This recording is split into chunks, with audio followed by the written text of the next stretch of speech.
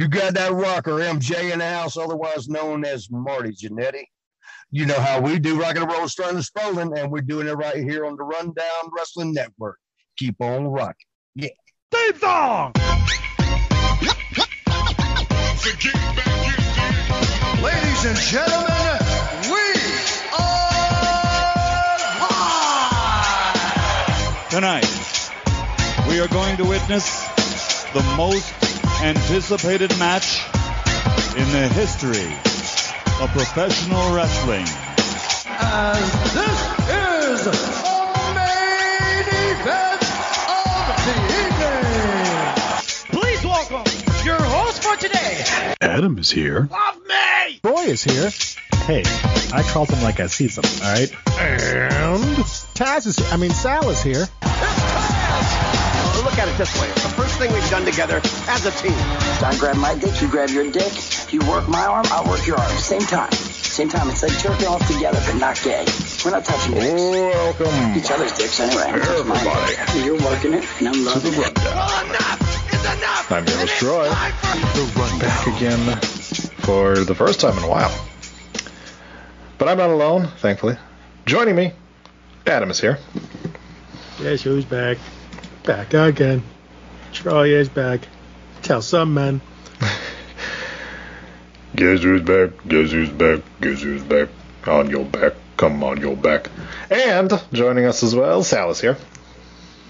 Welcome back, welcome back. We missed you, buddy. You trying to sing the Welcome Back Cotter song? Yeah, it started like that, Not and then even it just close. went off the rails. Not even close. Well, I haven't seen Welcome Back Cotter in, 26 years. Racist.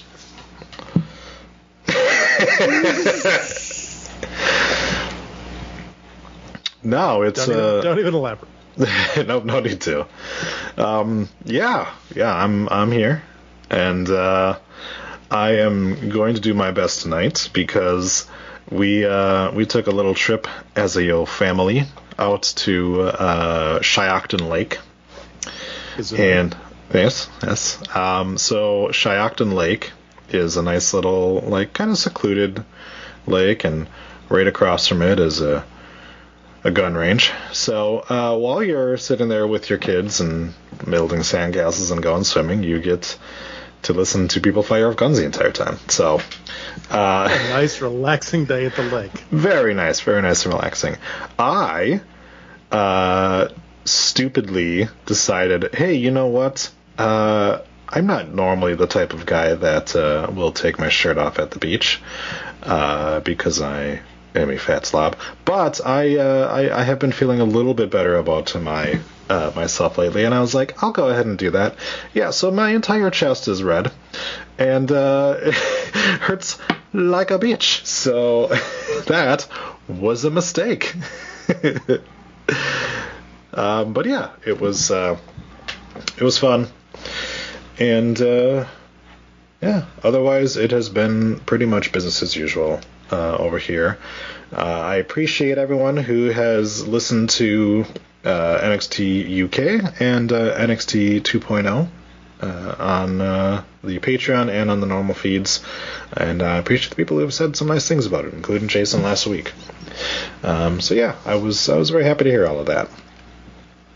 So, Adam, what's been going on in your world this week? The dumbest fucking thing that's happened to me. So, for those of you, for anyone who doesn't know, for my job, I deliver packages. I handle lots of packages. And so the where I work, we have vans, which is just your standard Ram 3500 ProMaster van, and we have step vans, which is like the big trucks UPS drives, the big step van. And in order to drive the step vans, you have to get what's called a DOT card. So you have to take a physical, and they have to approve it and everything, and so you can get your little cards. If they pull you over, that you can show it to the cop to show that, yes, I am allowed to drive this van. Because I have ADHD, I take Adderall, and because Adderall is meth, in order to pass my physical, I had to get a note signed from my psychiatrist that says, yes, Adam takes Adderall, and Adam is capable of driving a vehicle on Adderall. despite the fact that I've had this job for a year and a half now, driving vehicles on Adderall. So I take the form to my psychiatrist's office, and they scan it in, and that's fine. A few days later, I get a phone call. She needs an appointment with you to sign any documents, just so you're on the same page. So now we're wasting more time. Uh-huh. We do the stupid meeting, which is stupid. And then she goes, okay, I signed it, and I faxed it in, and it's all good. A few days after that, I get a piece of mail from the clinic where I got the physical done. She signed both lines on the form. My psychiatrist signed both lines on the form. My psychiatrist signed the line that says can drive and signed the line that says cannot drive. So they had to send me another form, which I took back to the office today to have them scan back in so she could sign the one line she's supposed to sign and send it back. It's been 2 weeks trying to get this goddamn thing done. My psychiatrist's a fucking moron. But is she like 85 years old? No. Why isn't she incapable of reading? Can sign? Can drive? Can't.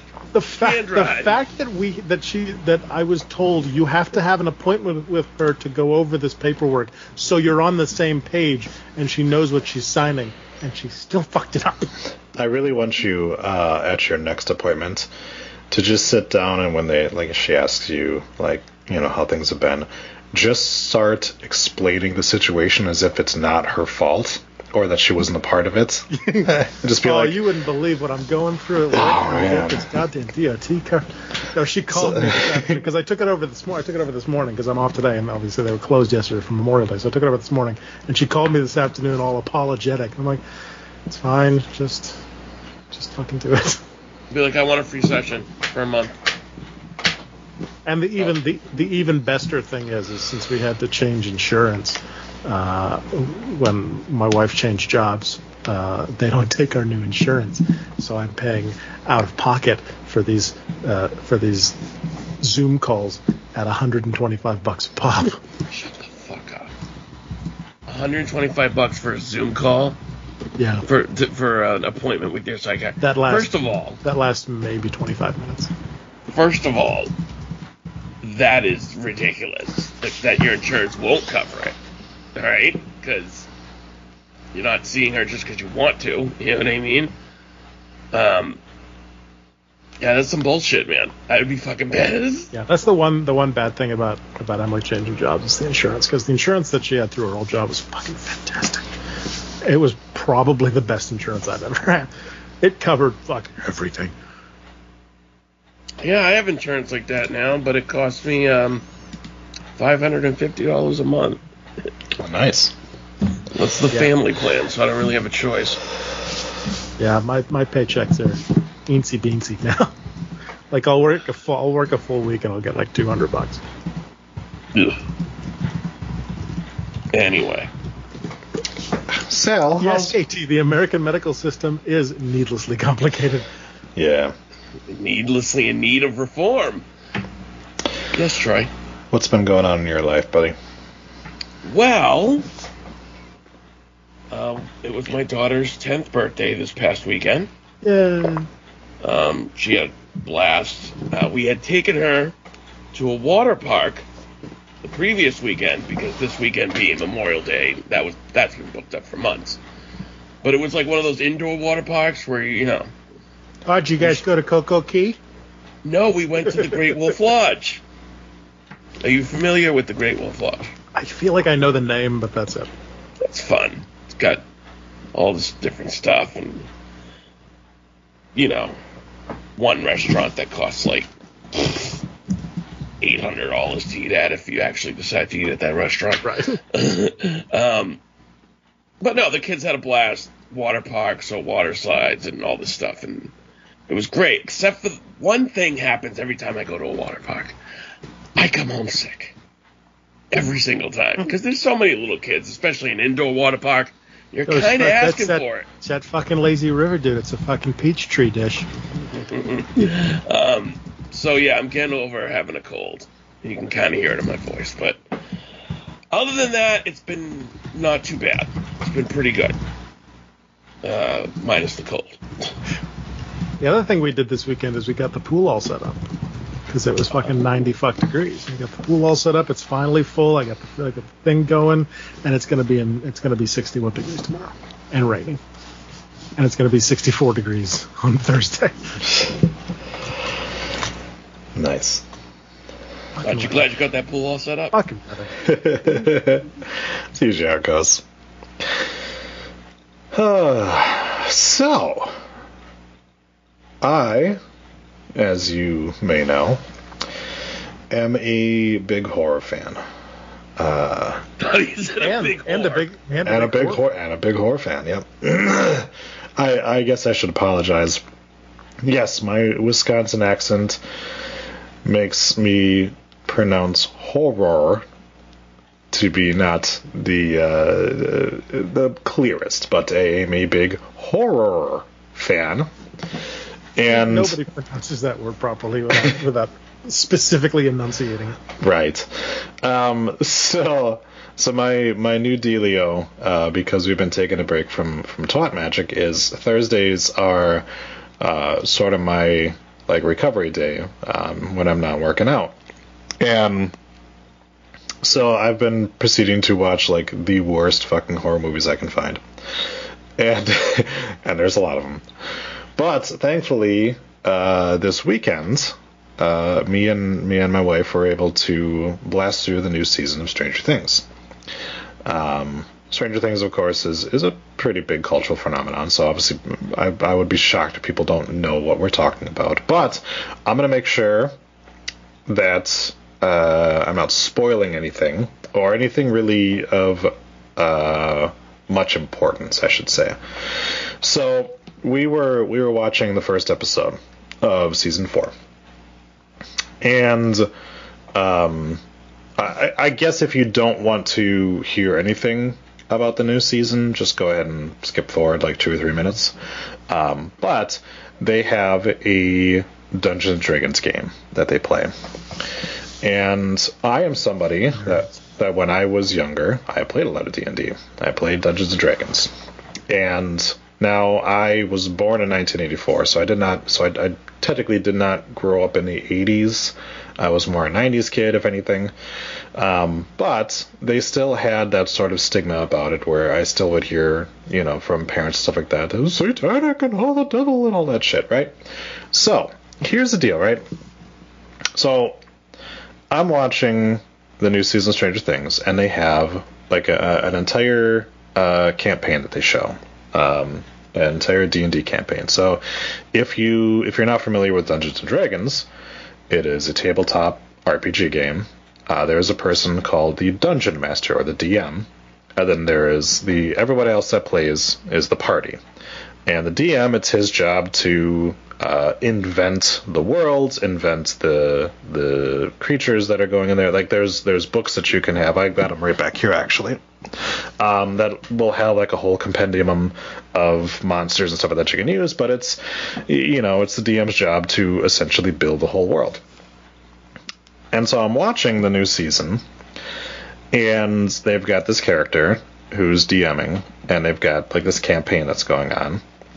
And at the end of it, the dude is super proud and super happy with how things turned out. And I was like, holy shit, it has been such a long time since I've seen an actual depiction of what D&D actually is, because the trope is always that the DM is this huge prick or antagonistic towards the rest of the people, and power hungry, and just a complete asshole, and it's for people who have actually played, that's not, sure, there are people out there that are assholes that are going to be that way, but they're few and far between. Generally, you're getting together as friends and having fun. And they actually showed, I'm like, that's so fucking refreshing just to see, people actually having fun. And it's that's actually what the game is. It's just fun, And, so often it's become this thing where, like I said, it's this fucking dude in a big wizard cloak and going, hey, strike you down. everybody shows up in cosplay of their own character. Yeah, I can assure you, I was always the DM for my friends because I was, at least the most creative in terms of like world building and storytelling and things like that. I never ever dressed up as a wizard or did any kind of cosplay at all. And I can assure you that every one of my friends that were around the table or playing at that never did it either. And our campaigns were always, yes, they would get off the rails sometimes, but you understand that going into it. Like, I would make a world, and my position as DM is to turn around and make sure they have fun. It's not to try to beat them. It's not to put immovable objects in their way so that they fail. It's so they can have fun, Right. And so, like I said, when I was watching it, I was like, that is probably the most real depiction that I've seen in a long time of what it actually is. Troy, do you know who Stephen Lynch is?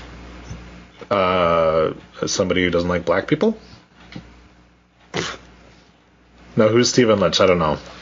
Stephen Lynch is a singing comedian. Has a whole bunch of songs. But look up a song by him called D&D. Okay. Just for future reference. Not right now. I'm not looking up right now. I'm listening to you. Right. Stephen Lynch. Okay. Yeah. I got nothing else before we dive in. Okay, wait. So you're not going to comment? Okay. Well, if he's never played D&D, he doesn't really have. He doesn't have a comment on that. I have not played D&D. I did play Magic the Gathering at one point. I was like 11 or 12 for a couple years.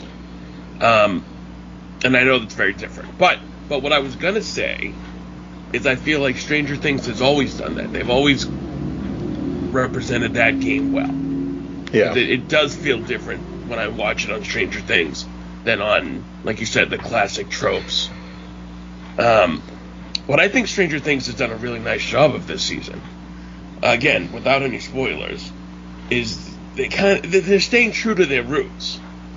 A lot of people originally loved it because it was such an homage to all the, old 80s films. Mm-hmm. And there were certain tropes during this season, but they were that way in, like, the 80s, too. You know what I mean? Like the Russian prison. Like, right. That's not spoilery. I mean, that's in the trailer. So, right. But yeah, that's very 80s, and I appreciate the callbacks like that. Mm-hmm. Yeah, like I said, they're a little before my time, obviously, because I was born in '84. But yeah, go ahead, Adam. I was just gonna say I haven't seen any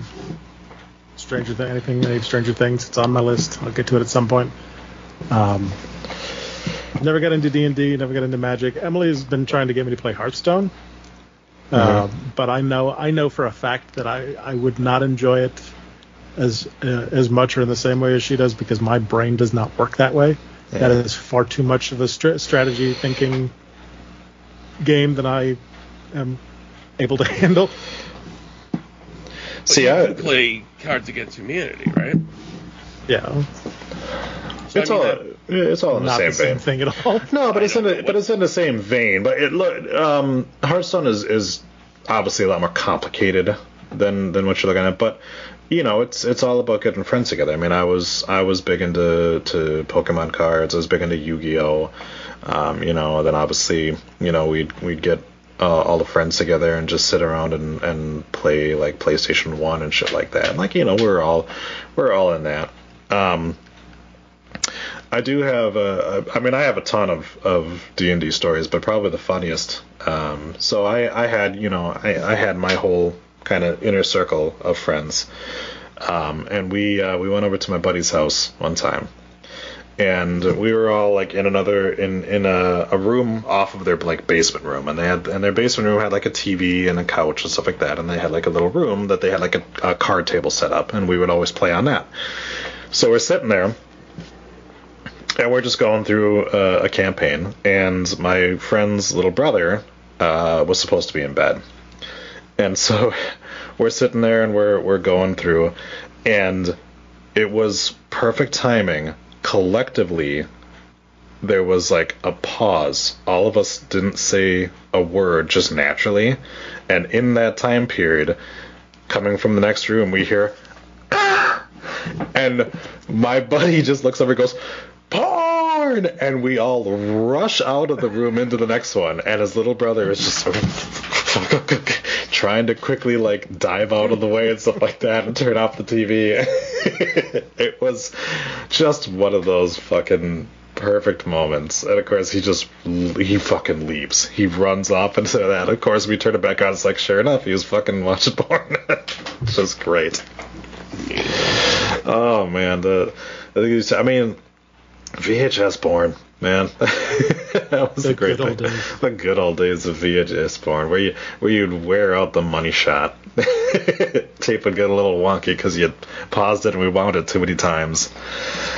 Oh man, the good old days. That scrambled channel where you just listen and every so often, oh, I think that was a nipple. Yep. No, I thought. You just listen to the noises coming from it too, and you just feel like, oh, there we go. Yep, she's liking it. Oh man. So, welcome everybody to Prediction Week.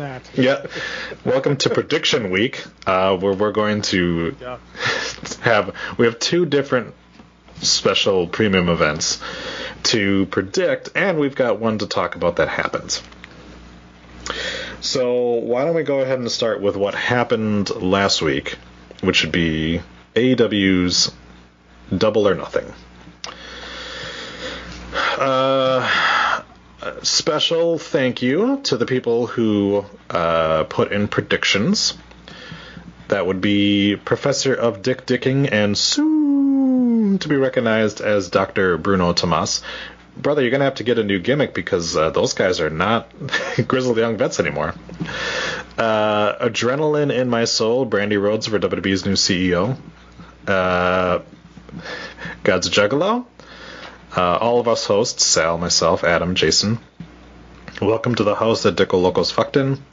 And send Fetus Roadhausen. So, thank you, everybody. Awesome. If you're listening to this, you can go ahead and later on we will have two more events for you to predict for us.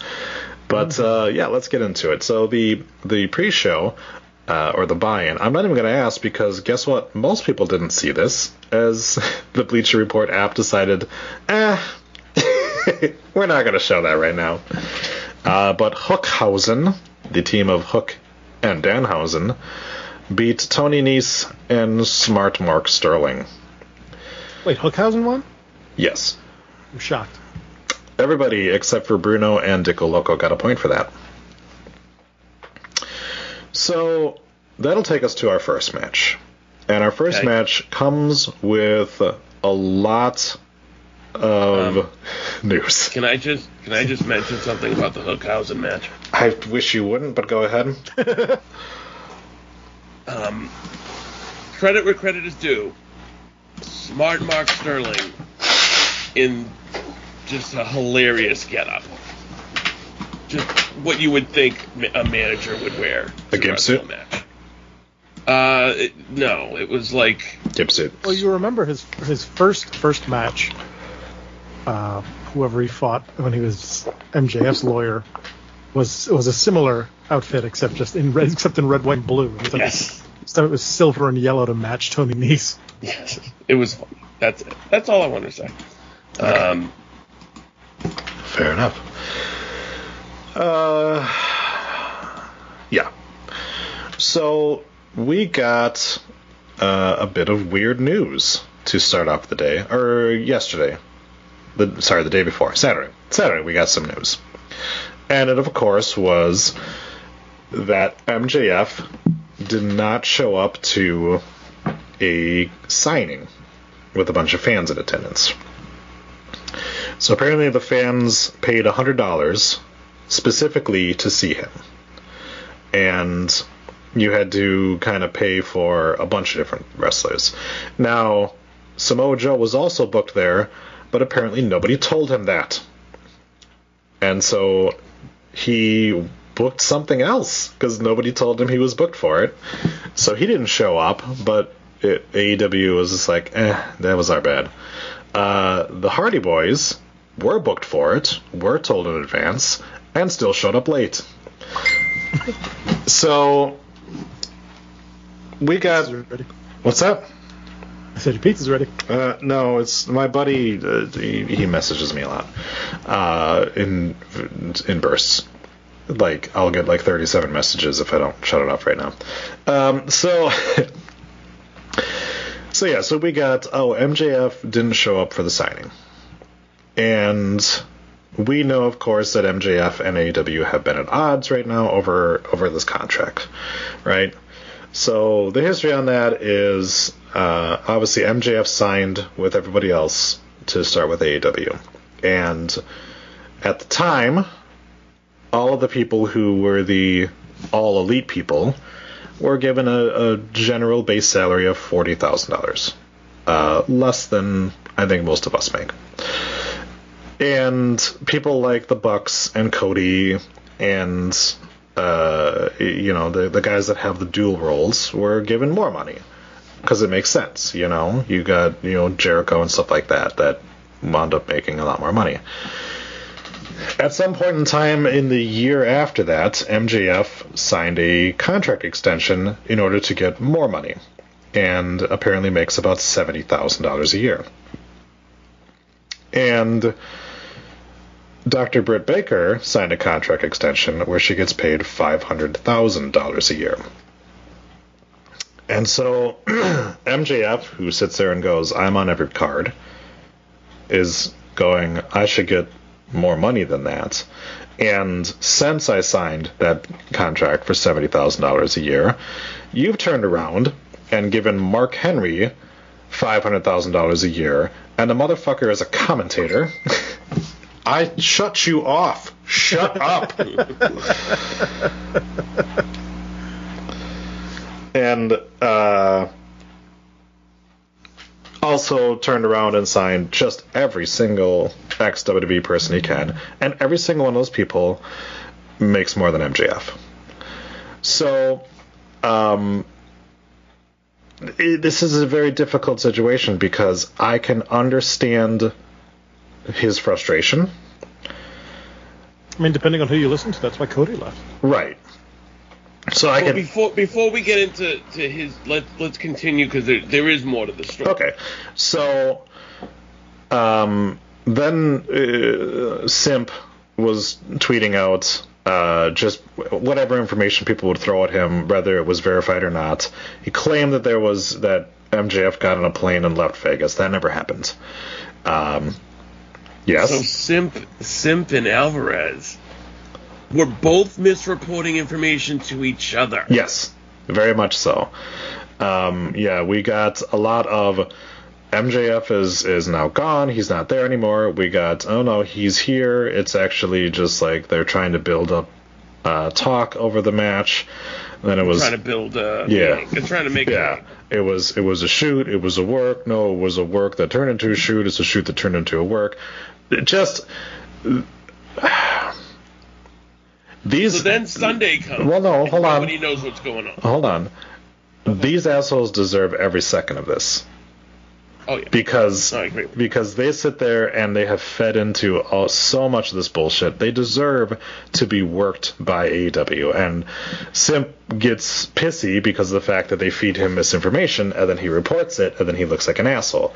Trust me, even if they weren't doing that, he'd still look like an asshole. But yeah, so people were sitting there. How that works when you are an asshole. Yeah. So it was like leading up to the event, people were still saying, oh, he's not on. Other people were saying, oh no, the match is still completely booked. And you started the show off with MJF coming out. So the word we got afterwards was that MJF got into it with Tony Khan, and Tony was like, MJF's at a bad place, so just make sure he doesn't go to the signing. So now it wasn't that he no-showed, it was that he was told don't go to it.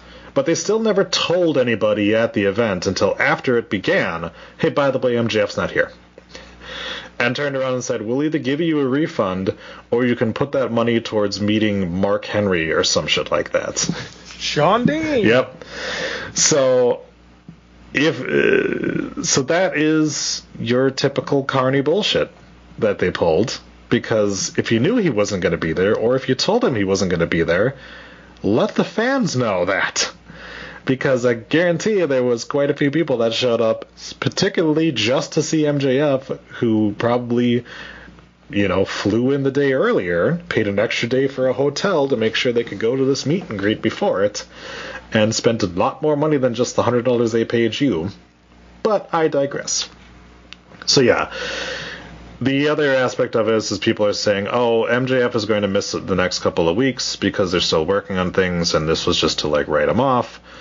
Or that he showed up a minute before his match, did his match, and then left immediately afterwards. You're getting all of the AEW controls the narrative because they have NDAs. We know that.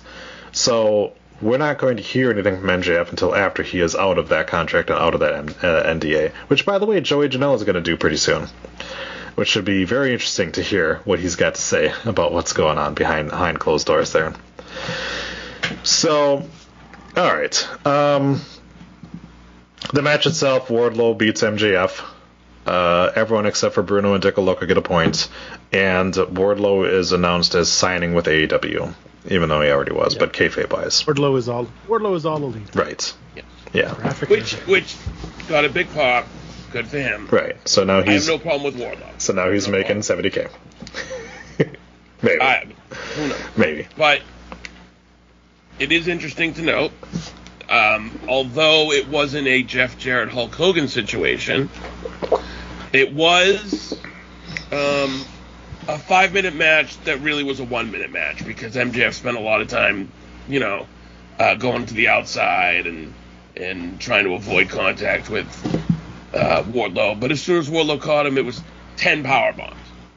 And when they stretched him out, I knew, in my opinion, I think that was to get him off TV until whatever they need to sort out is sorted out. Which is much better than him just not showing up at the pay-per-view. And I'm wondering if he was thinking of going home. Did Tony Khan threaten legal action against him? Hey, I'll sue you for breach of contract if you don't show up at this pay-per-view? I don't know. Maybe. But I don't think we see MJF on TV for a while, and problem is he's very much told us that it's 2024, so that's at least a year and a half, depending on when he signed. So are you going to ice MJF on the bench for a year and a half? Well, so therein lies the problem, right? Because AEW is looked at as they're changing the way that wrestling is done.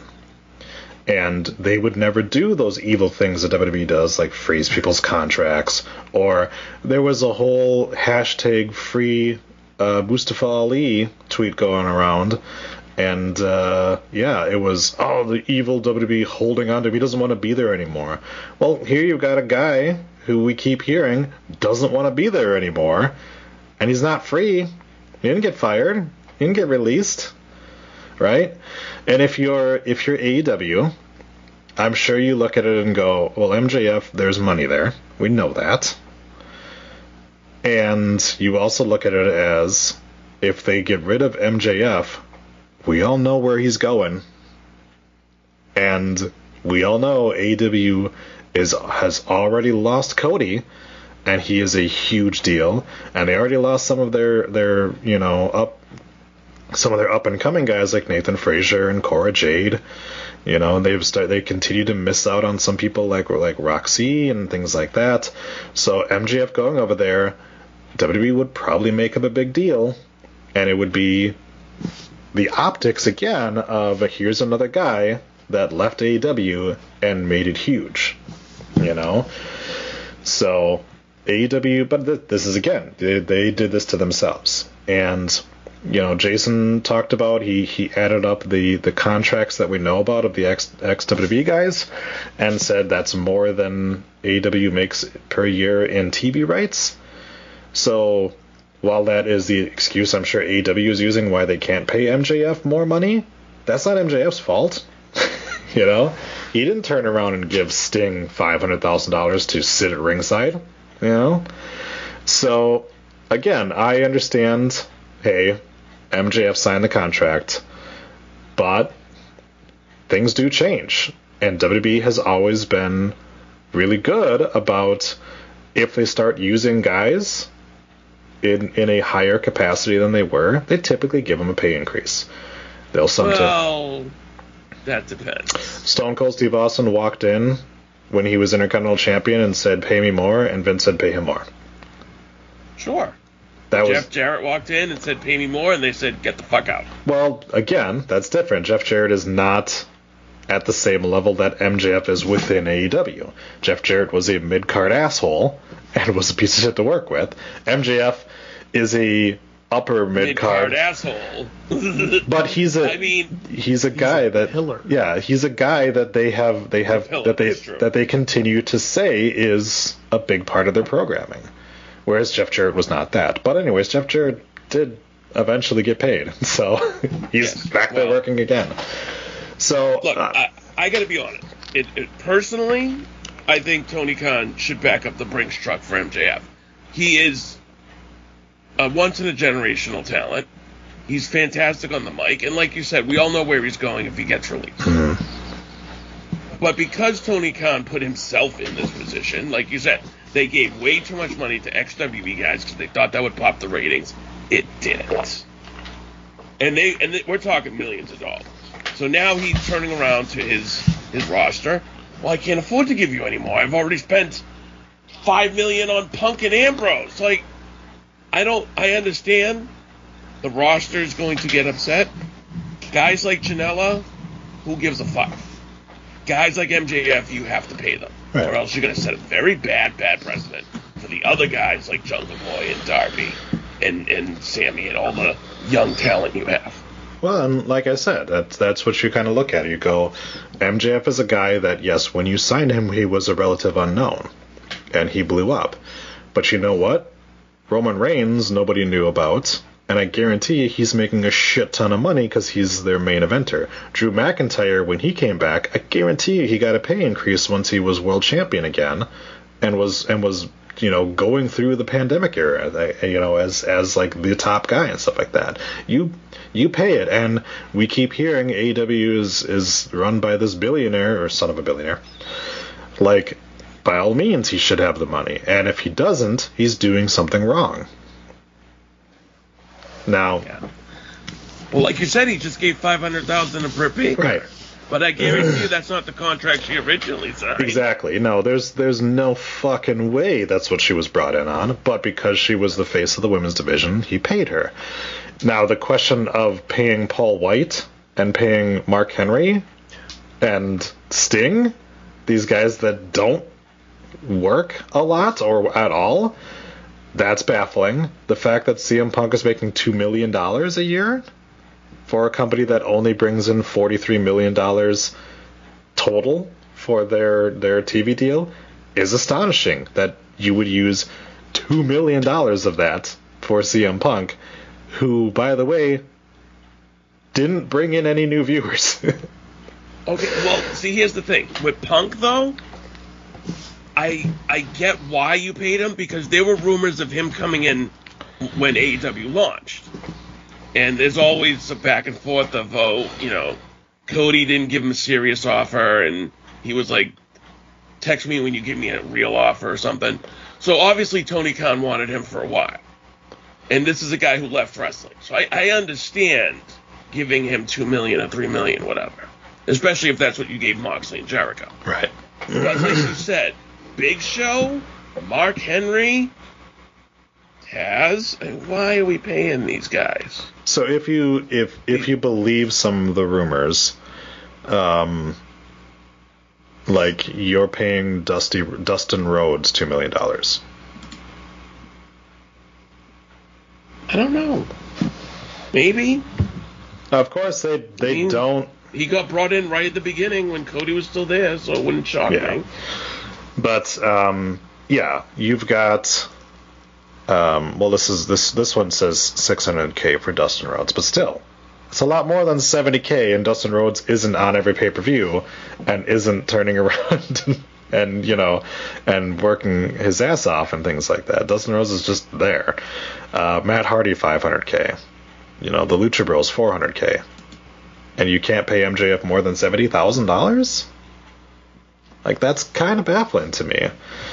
And it's the case of MJF seems to be willing to sign for more money and be happy for the rest of his contract, but AEW wants him then to extend out his contract. Which, I'm sorry, like, you have to sometimes make some concessions, right? And well, we do see that in sports. Like, here, sign a 6-year. Right, and that. No, I don't want it. You know what I mean? And that will happen, but you'll also see it in sports sometimes where guys will just turn around and they'll say, okay, well, you got 2 years left in this deal. Let's just fucking void that deal, and we'll sign you to a new 2-year deal where you're making more money, kind of thing. Just because the alternative is they just don't show up for work. And MJF is the kind of guy who I could see just being like, all right, I just won't show up then. And I'm sure that'll damage his brand a little bit, but it'll also damage AEW's brand a little bit too. So, WWE's in a position where they can weather the storm on things like that. They can deal with hashtag free Mustafa Ali, because it's going to be a drop in the bucket. AEW is not a company that can afford really that much bad will, which is why they spend so much money on making sure that the internet loves them. That's true. Does this give bargaining power in 2024 to Vince? Can he be like if he knows it's really bad with Tony Khan and MJF, can Vince and Big Johnny turn around and be like, well, kid, we'll give you $300K and start your NXT, see how you do? Do you know what I mean? Like, I don't think that they don't have to sign MJF. Well, no, they don't. But I don't think that they would really lowball him or anything like that. I think that they're to a point now where I think that they would much rather just give him whatever he wants and bring him in just to make AEW look bad. So, possibly. Adam. KT in the chat says, say the stars align and MJF goes to the dub as MFJ or whatever.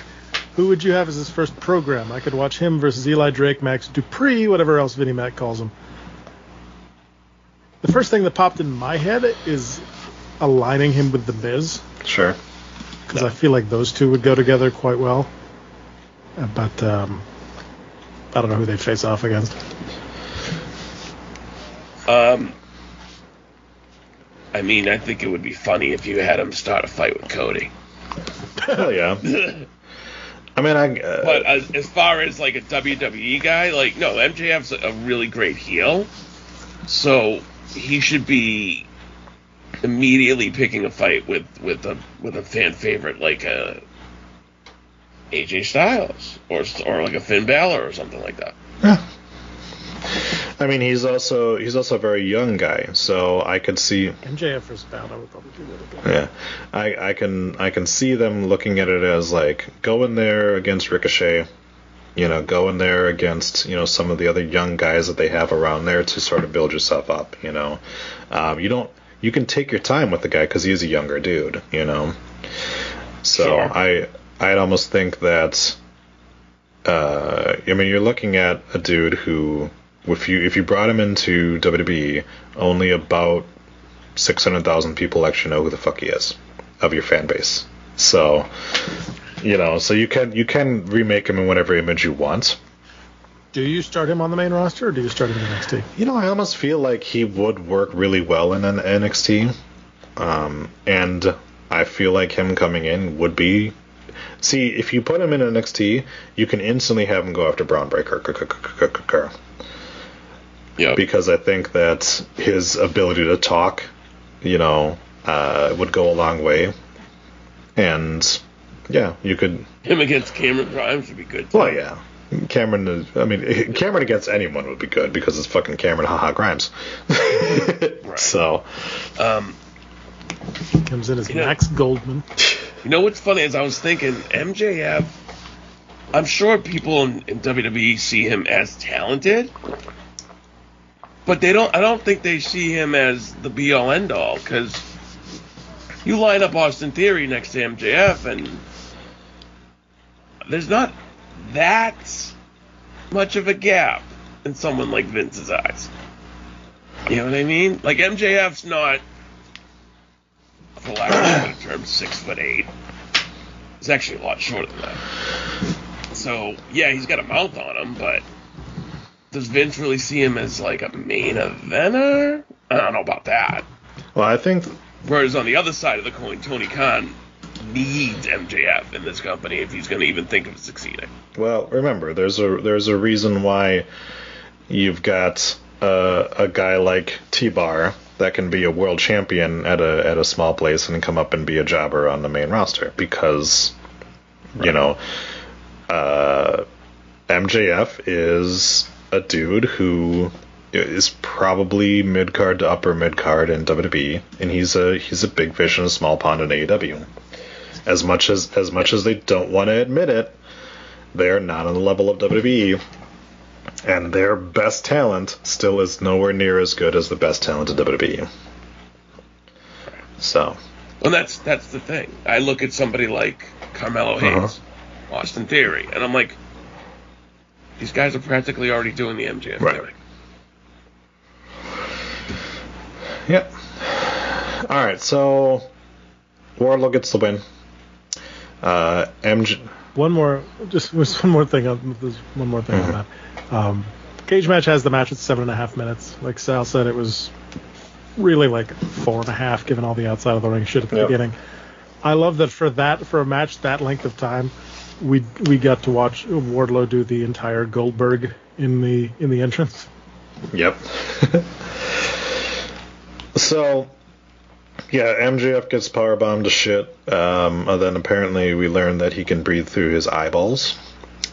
Yes. Breathe through my eyeballs.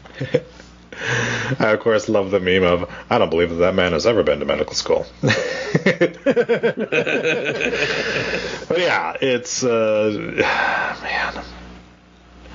We're not going to get bogged down with, like, you know, pointing out every single fucking botch tonight, but generally, if you're going to hire extras, you know, you expect those extras to be able to do, enough of a good job so that you don't notice how bad. Putting the fucking face mask over MJF's eyes instead of his mouth.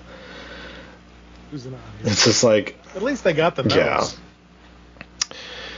And then, I mean, this is the same company that the fucking security that they had for Wardlow last week was like, guys, oh my god. It was like, I understand that a lot of your roster doesn't look intimidating, but you need to hire security guards that at least look as intimidating as your wrestlers. And hiring the dude that works at the local 7-Eleven is not going to cut it. And also, not send them through the cage door one at a time. Yeah. Well, then that one just got fucking powerbombed into the Shadow Realm.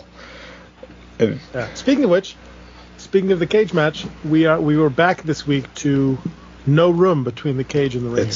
It doesn't make any sense. So they either constructed a special bigger cage for Britt versus Thunder Rosa, or that was a smaller one. Could be either one, honestly. Right. I can't imagine that that's good for the worker. Again, I've never stepped foot in a wrestling ring, but I can't imagine constantly changing the size of your ring. I mean, if you're working for one company, you expect it to be consistent, right? Like, obviously, if somebody's showing up at APW, it might be a different ring than is over at Elks on Fire or whatever like that. So, I get that. But yeah, if you're going into AEW and you're like, hey, this is not the same ring as before, right?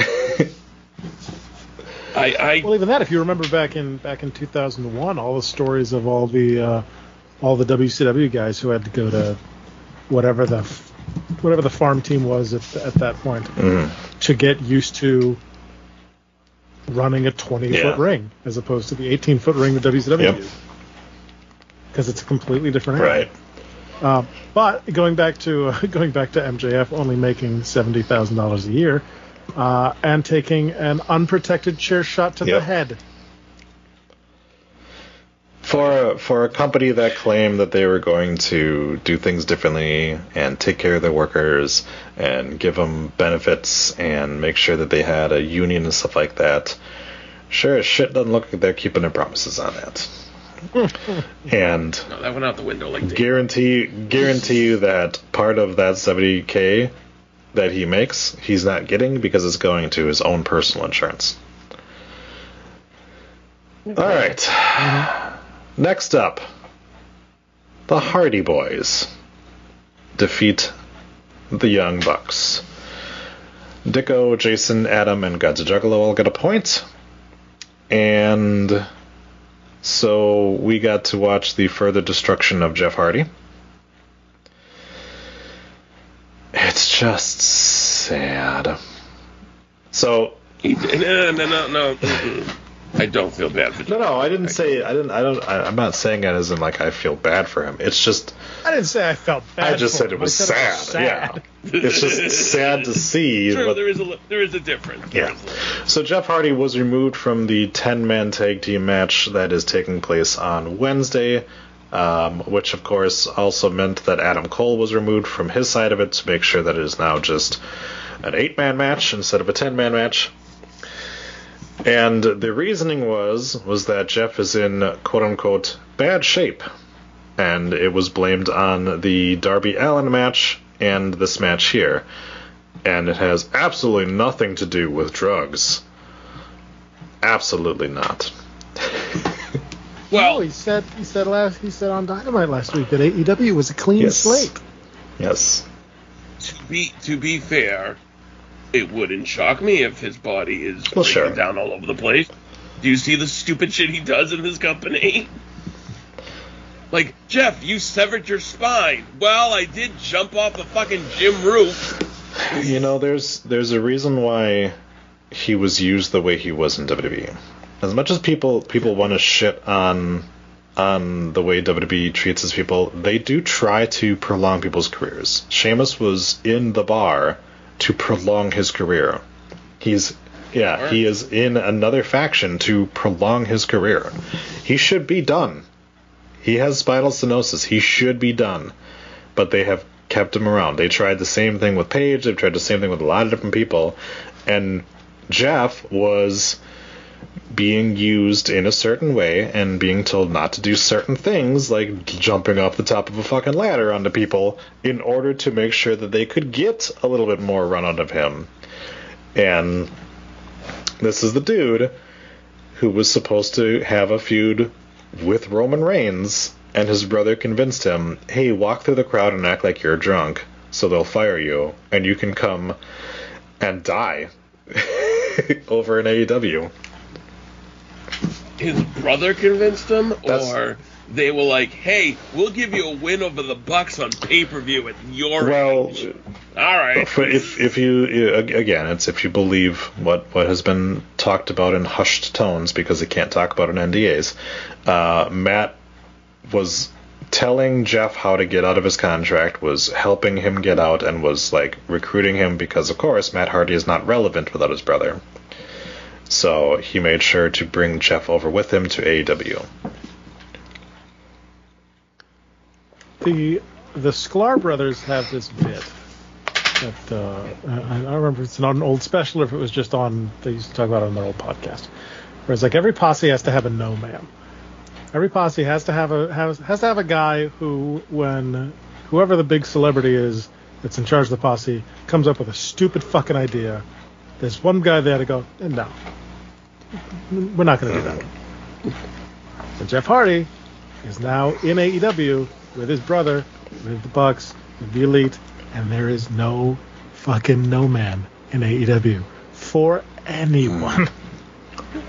It wasn't for Jeff and TNA Right. either.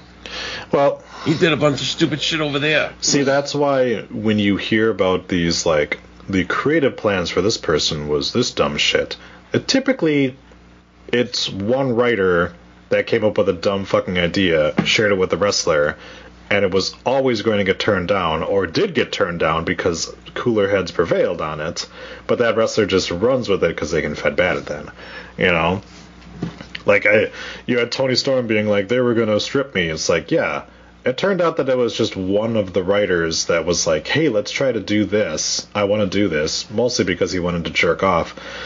And then everyone else told him, no, we're not going to do that, and it didn't happen. But the internet takes it as Vince McMahon wanted to have her titties fucking taken out, and, you know, she was going to get cream pie right on stage there, and it's that kind of bullshit where it's like, yeah, there's... To be fair, if Vince didn't do that shit in the past, there wouldn't exist that narrative. Well, again, if you look at anybody's past for the past 40 years, you're gonna find some shit. So yes, you can turn around and you can look 20 years ago and say, "Oh, Vince McMahon was doing that," but it is a different time. Now, if KT with a good point in chat says, "You think the No Man bailed on the company to go fight Seth Rollins at Mania?" Yes, I fully believe that. Yeah, I fully believe that Cody was the one who kept sitting there and saying, "Hey, let's not have you guys dress as Ghostbusters. That looks stupid." And they went, "Fuck you, Cody," and that's why he left. Because I have a feeling he was the adult in the group of toddlers and just got sick of having to deal with everyone's bullshit of going, "Hey, you think it'd be cool if I did like a 650 off the top of a ladder into 14 flaming chairs?" Like, no. I'm gonna do it anyways. On one of AEW's very first shows, I don't think it was Double Night. That might have been the month after, or maybe it was Double or Nothing 2019. But Cody had a very heavily thought out, deeply affectionate story with his brother Dustin. Like that's what he wanted to do for his first program in AEW. And meanwhile, the Bucks and Kenny dressed up like Street Fighters. So there was that difference of opinion right from the get-go, in my opinion. And I think you're right. I think Cody got sick of it. You could tell by the end, his booking was awful. By the way, shout out to your chat with Tobutt Butney as the new name for Tony Khan. Buttspot's on fire tonight. All right. Who got a point? Dicko, Jason, Adam, and God's Juggalo for the Hardys beating the Bucks. You already said that. I don't think he did. He did at the beginning before we started talking about It's okay. Fine. I just do what you tell me to do. Yeah, it's like to Sal's point at the last thing there. Back when AEW started, and Jim Cornette was just making fun of it. It's like, "Oh, it's Outlaw Mud Show," and you're just like, "Shut up, old man." And now that we get into it, like, oh shit, Jim Cornette was right. A little bit. He's not right about a lot of things, but he definitely was right about the fact that AEW, even though they have a lot of fans and they have a lot of hardcore fans, they are not a professional company. The way that they interact with their fans, the way that they interact with people that dare to say something negative towards them, the way that they interact with each other, it's just because look who's in charge. It's not even who's in charge. Some of the people they brought into that company from the beginning. The Bucks? Dude, the Bucks are like some of the most immature, selfish people in the world. And there is no boss capable in that company capable of all you have to do is look at the post-event scrum that Tony Khan puts on. Oh my where God. He sits there. It honestly reminds me of when Trump used to do his little like little round table of yes men, and he would sit there and he would just fucking ramble on bullshit. That's what it feels with Tony Khan. It's like he brings all the people that are either on his payroll or he knows will suck his balls to try to get notoriety, and he'll just line them up there, and it'll be like, all right, you're not going to ask these questions, you're not going to ask, you're just going to throw me fluff things, and I'm just going to sit here because I'm coked out of my gourd, and I'm just going to fucking talk. Allegedly.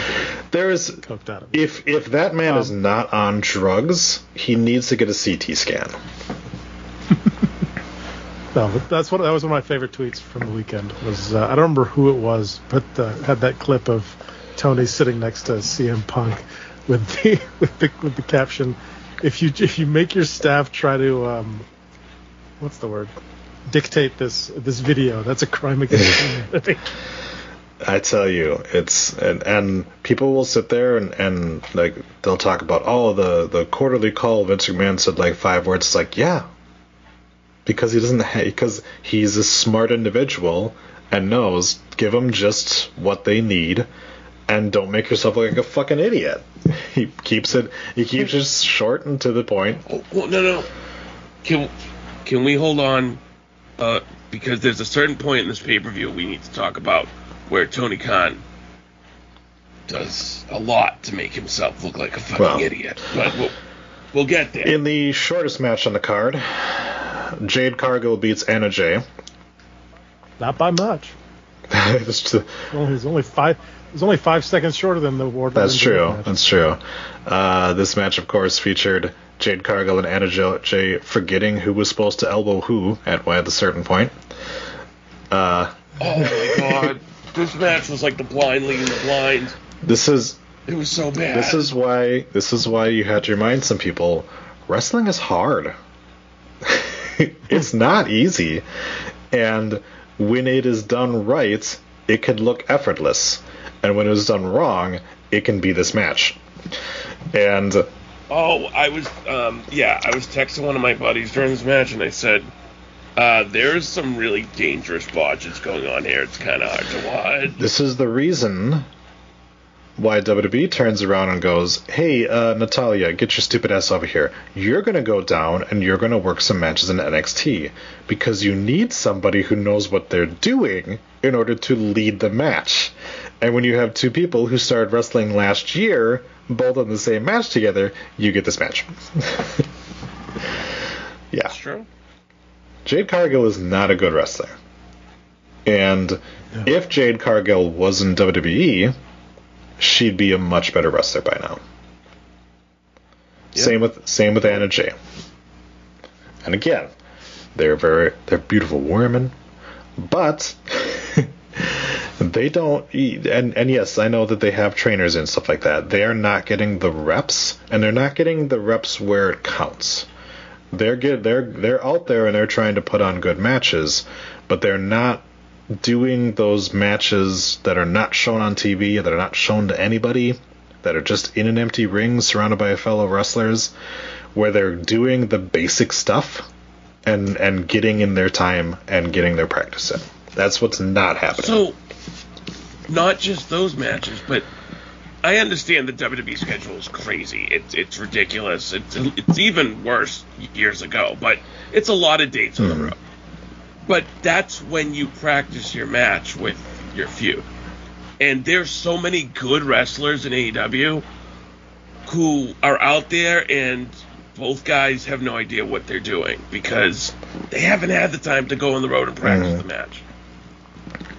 And it's a shame because there's some really good wrestlers in this company that come off looking really dumb some nights. All you have to do is watch NXT 2.0 and watch like Tiffany Stratton and be like, lady, 3 months ago you looked like a hot garbage, and now you're still hot, but looks 10 times better. And you look at Lash Legend, you're like, you suck, but you're actually getting pretty good in the ring. You know, you're starting to see the development of a lot of these people. And I've just been seeing in the couple of weeks that I've been watching the show where I was like, wow, they know what they're doing down there. And when you see things like, oh, this guy got released, and you're like, well, why did he get released? There's probably a reason for it. Like, Harlan got released because he wasn't that good of a wrestler, and he wasn't getting any better, you know? And he had that one chick who it was like, oh, she had been there 3 years, and it's like, she never appeared on NXT. If you're there for 3 years and you never appeared on NXT, you're probably not a good wrestler. Now, there are some people that the WWE hangs on to way too long, and they still can't wrestle, and they haven't learned, and it's been 10 years, and they should probably release Dana Brooke. I'm just saying, there are some people that just, they're never going to get it. It's never gonna but at least they're not in there with people who also don't know what they're doing. And the big difference with Dana Brooke is the fact that she's not really wrestling right now anyways. She's a comedy character now because they're like, true. You know what? I mean, I can assume with that it's got to be that people like her backstage. But she's not going for the world championship or anything like that, you know? She's fucking Dana Brooke. She's in the 24/7 title picture. So they at least understand with that. It's like, yeah, we know what we got with you. We'll keep you around for a little bit until like Wendy Chu is ready to come up here and we'll take your place. All right. On the note of Tiffany Stratton, they had that match last week on NXT. It was her and what's her name, Fallon Henley in the tournament. I will give Stratton credit for that knees springboard senton that she does. That looks good.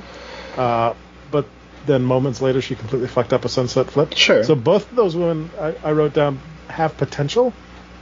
There's definitely potential there, but that match. Right.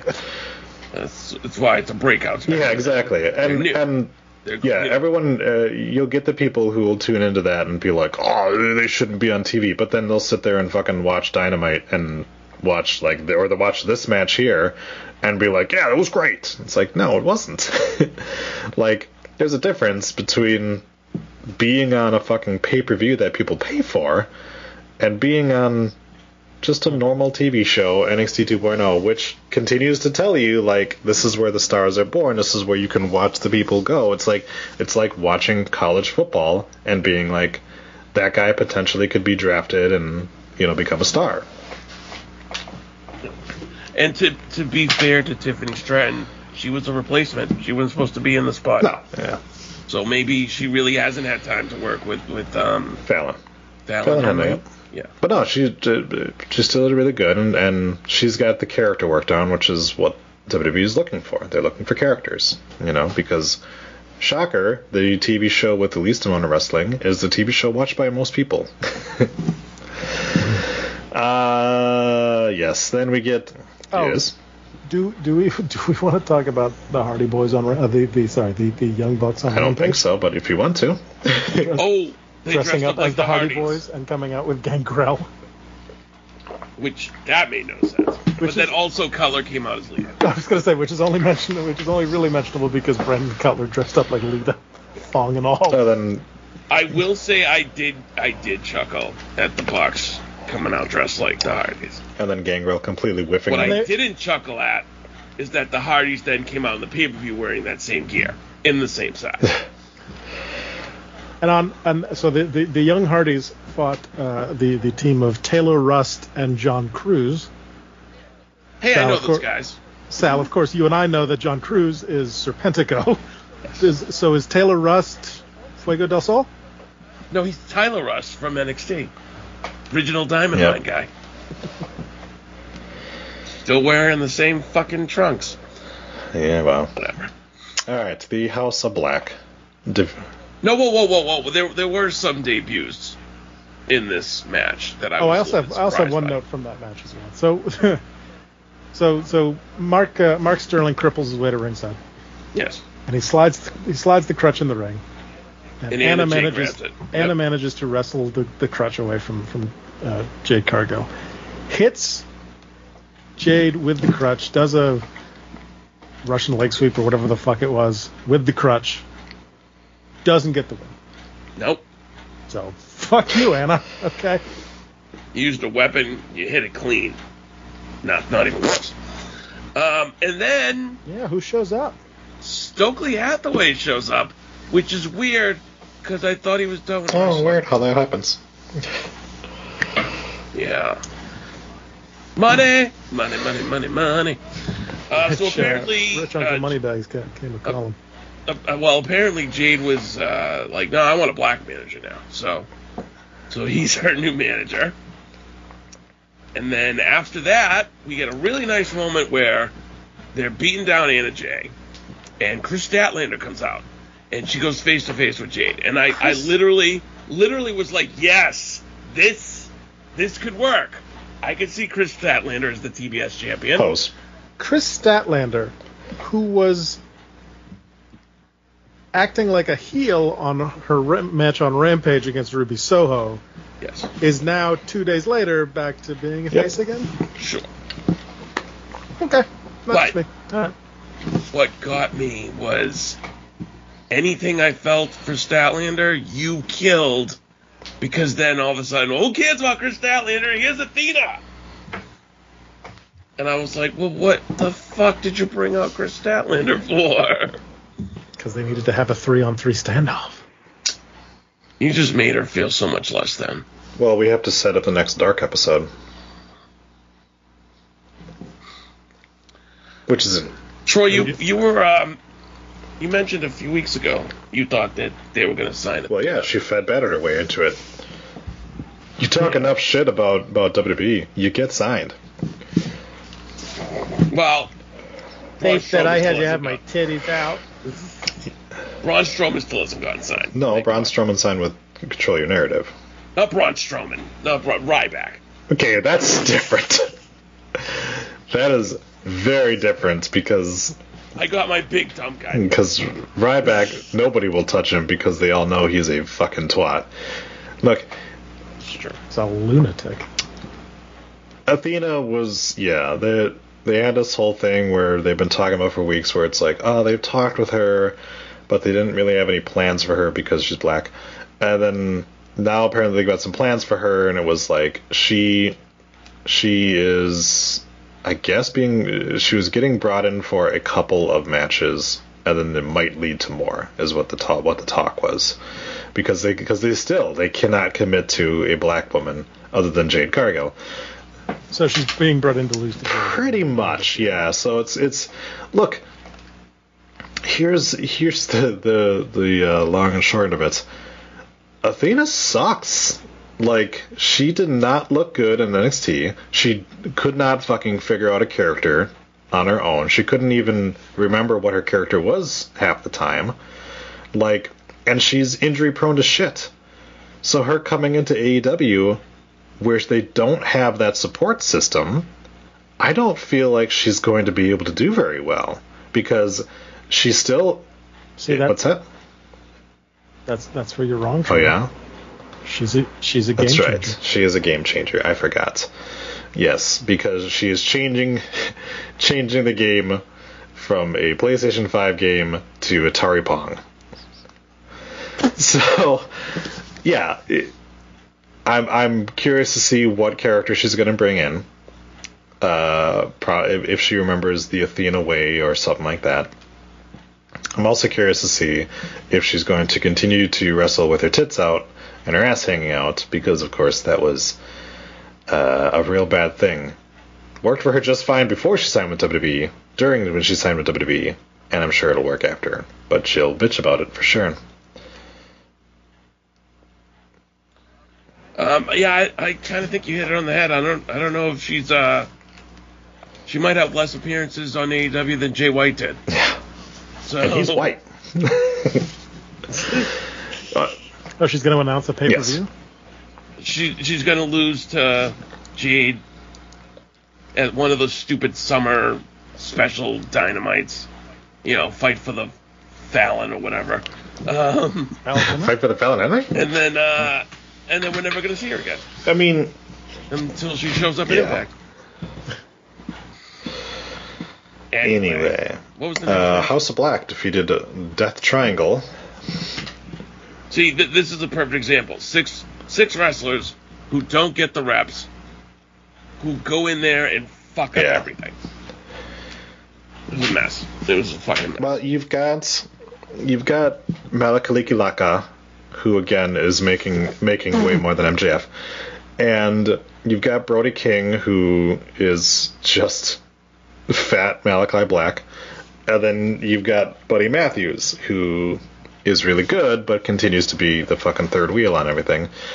And then you've got Pac, who wrestles, 3 times a year?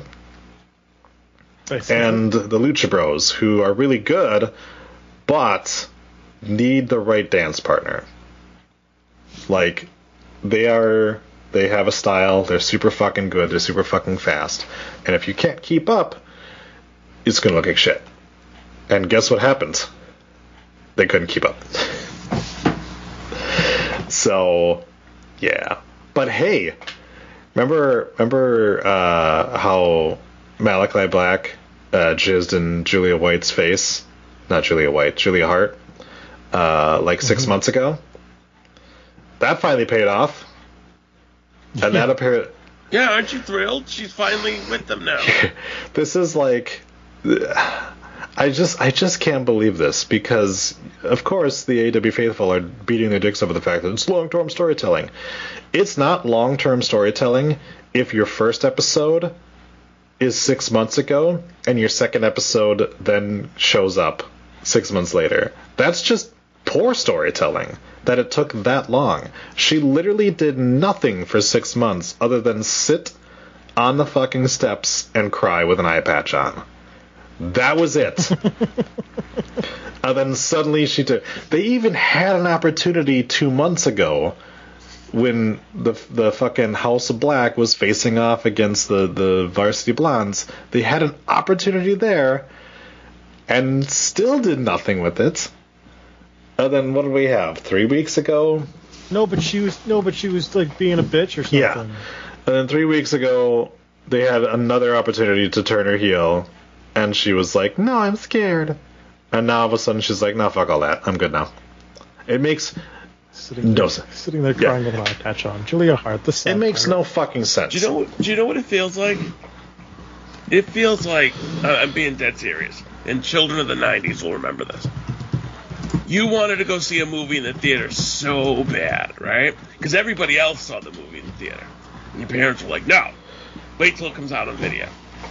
And you're like, no, because it's too late by then. I want to see it now. And they're like, no. And then, 7 months later, they're like, hey, remember that movie? Look, we rented it. And you're like, who gives a fuck now? It's that Jim Gaffigan bit. I saw Heat. Yeah, it's just... It came out 20 years ago. It was just too far in between. And it lost all the steam on it. Not that there was that much to begin with, because it's Julia fucking Hart, who gives a shit. And it's Malachi Black, who they can't fucking figure out what to do with. And it's like, oh good, now... But they all painted their face real cool. Yes, they all looked like Tony Khan did after the first match. And now Julia Hart joins the House of Black, who literally, this was like their first win in a couple of months, right? Because they lose a lot. And they... Also, Death Triangle accompanied to the ring by Alex Abrahantes and Pentagon Jr. Jr. I don't even know if that was a little boy or a little girl. Who was that child? I think it was Pentas. Yeah. To answer your question from before, Troy, Pac has appeared on Dynamite on February 2nd. Oh, wow. February 23rd. Okay. The Revolution 2022 buy-in. Dynamite 127 against Wheeler Yuta on March 9th. Rampage episode 41 on May 11th. And, wait, we go from March 9th to May 11th. And then this past episode of Dark and the Pig. Okay, so sorry. 7 matches, and we're... Well, 6, because one of them was True. Dark. 6 matches, and we're just about to reach the 6th month. So he wrestles about once a month, on average. Money well spent. So glad that he bitched his way out of WWE. Again, another person who WWE released because he was unhappy. Weird, huh? Bruno, Jason, myself, and God's Juggalo got a point for that one. So... KT says, Brian Pillman Jr. with a 90s emo ex-boyfriend tweet of, I knew there was no saving you. It's time that we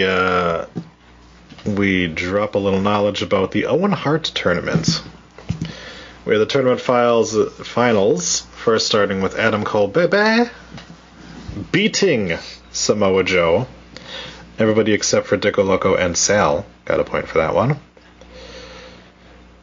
And as if that wasn't enough, and you didn't realize it already with Adam Cole winning it, that meant, of course, that Britt Baker was going to get another win over Ruby Soho, where everyone but Brandy and Bruno got a point. So your Owen Hart champions are Britt Baker and Adam Cole. Baby. Awesome.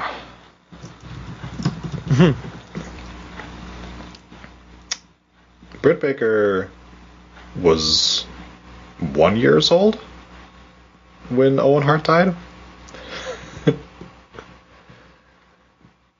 And now, although our conversation earlier, now I understand why the fuck she's on TV so much. Well, yeah. If they're paying her $500,000 a year. Adam Cole was 2? 3. Adam Cole was 3 when Owen Hart died. Not to say that, you know, that they should have had some old guy. I don't want Mark Henry. Right. But it's so nice that we can finally celebrate him once again inside the square circle. Now, at least with Adam Cole, that's somebody who kind of matches the Owen Hart style, the technical aspect of it. That's not Britt Baker. Britt Baker is not a good wrestler, first of all. She was gassed 2 minutes into this match. Ruby Soho would have been the better choice, as she more aligned with what it was, and you didn't have to bury her further, because now she's lost twice to Britt Baker. Bury the entire division. Yeah. In a match where Ruby said prior to this, I need to win this tournament, but you didn't. So. Oh well, too bad, so bad. Not to mention, and not to be overlooked, that AEW decided to do the Brett versus Owen WrestleMania 10 finish, the victory roll that then gets reversed.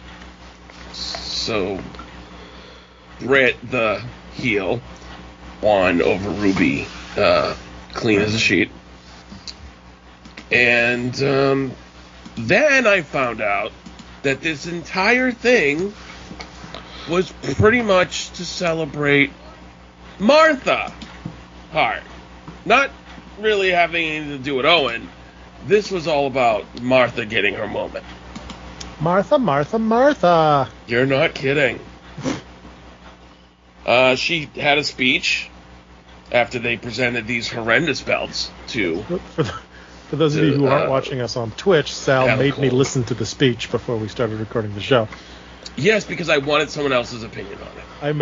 I don't know how... I can't say I made it halfway through because I don't know how long it is, but I certainly didn't make it to the end. Yeah, what'd you think, buddy? Martha Hart has a speaking voice that is like a low drone if you just stand underneath 1,000 helicopters and it's the same tone over and over and there's no emotion to anything that she's saying. And I want to thank my legal team. Oh, no. I would disagree with that. There was an emotion. There was spite. Because that's when you heard her voice kind of turn up when she goes, "We're finally able to celebrate Owen in the squared circle.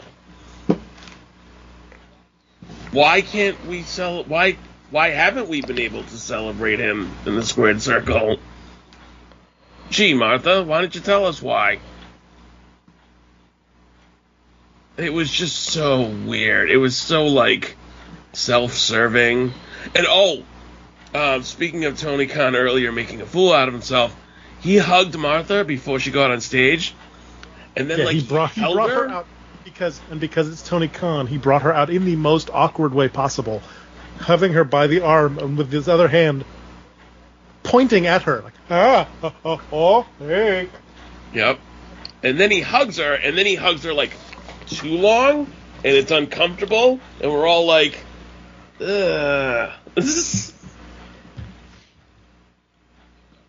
It got weird with Tony Khan and Martha. It really did. Always gets weird. with Right. Tony Khan. Yeah, that's true.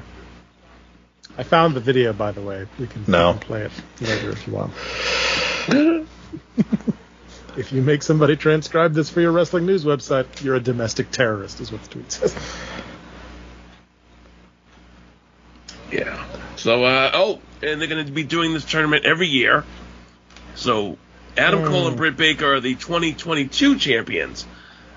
Does that mean they just give up the belt next year? I guess. Well, MJF hasn't given up the ring yet. True.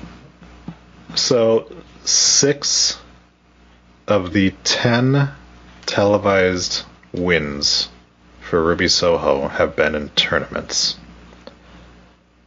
First, the TBS tournament, then the Owen Hart tournament. And, of course, she lost both of those in the finals. Oh, I forgot. Rancid played Ruby out to the ring. Yeah. For those... He can pay Rancid whatever booking fee they wanted, but he can't pay MJF. First of all, I was shocked they're still alive. I was shocked they were still alive. Yeah. They look like 800 years old. But anyway. So, as you could tell by the fact that only 2 people got both of these wrong, we all knew that this was what they were booking. Adam Cole and Britt Baker to win it. Which is not good booking. For everyone to sit there and be like, we already know that your idea of a power couple in Adam Cole and Britt Baker winning the Owen Hart tournaments and getting the fucking wheat thin titles, like, that was clearly always going to be the direction. Just like Jade Cargill was always going to win the TBS tournament, you know? There's a lot of these foregone conclusions, and Adam Cole winning this Owen Hart tournament doesn't erase the terrible booking he's had since he joined AEW. Speaking of terrible booking, American Top Team beat Kaz, Guevara, and Tay. And apparently the stipulation is that if they did in fact beat them, Kaz and Guevara can't challenge for the TNT title until Sky loses it. By the way, Jason and Adam get a point for answering no. They're not going to book the TNT title on this card. Yeah. So now you have Scorpio Sky, and the 2 guys that he's been feuding with now can't challenge for his belt. First question. Why the fuck is Frankie with Sammy? When did that happen? Good question. Oh, well, you haven't been watching the product, so it did happen like 3 weeks ago. Did it? Okay. I watched this past week's Dynamite and Rampage. Where so it was on on Rampage. Where on Dynamite we're told, because they smashed the title with a sledgehammer, we're told that Dan Lambert has, from his own pocket, commissioned a custom TNT championship for Scorpio Sky.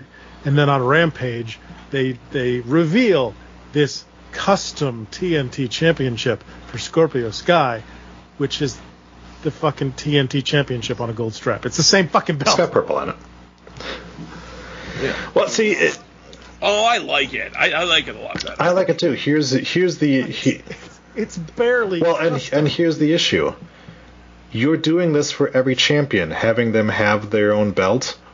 Why is it suddenly this time that we have to do a storyline for why he gets a new belt, and not just, hey, just like the rest of the guys before him, he's getting a custom belt? Because to me, it's like, oh, so we're going to give a custom belt to Sammy Guevara, we're going to give a custom belt to Miro, but not the black guy. No, we have to come up with a reason for him to get a custom belt. Dan Lambert's like, no, I got this one. This one's on me. This is like, why did you stop that tradition suddenly? Anywho.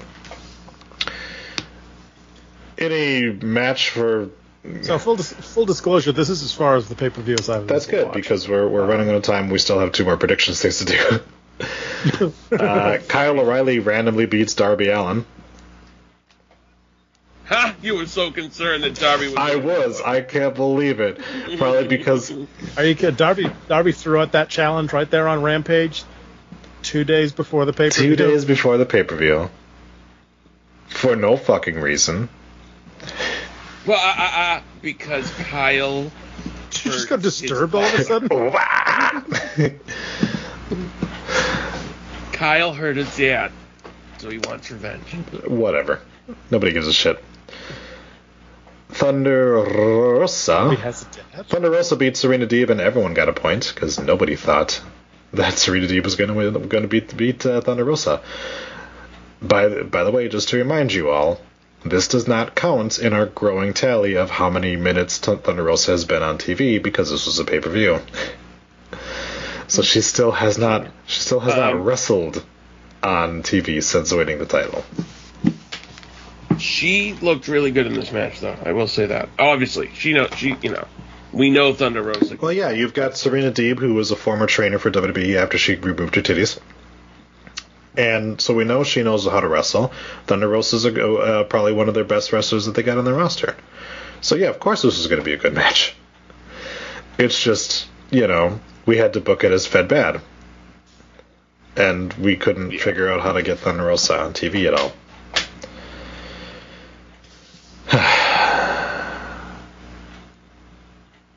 Now, everybody got a point for that. Let me tell you what match nobody got a point for. That would be the next match. Because nobody thought that the Jericho Circle Jerk was going to beat X-Lax, Eddie Kingston, Jon Moxley, and Bryan Danielson. The brand new Blackpool Combat Club. Nobody thought Chris Jericho and his losers were going to beat two main event talent guys, Eddie Kingston, who is one of their best guys, and one of the best tag teams they have around there. Nobody thought that, but it happened.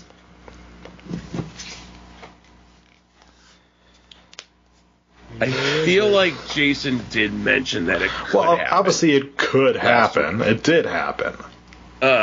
Did he end up... He must not have ended up not... No, because he had the right sense to be like, that it doesn't make any sense for Jericho to get the win here.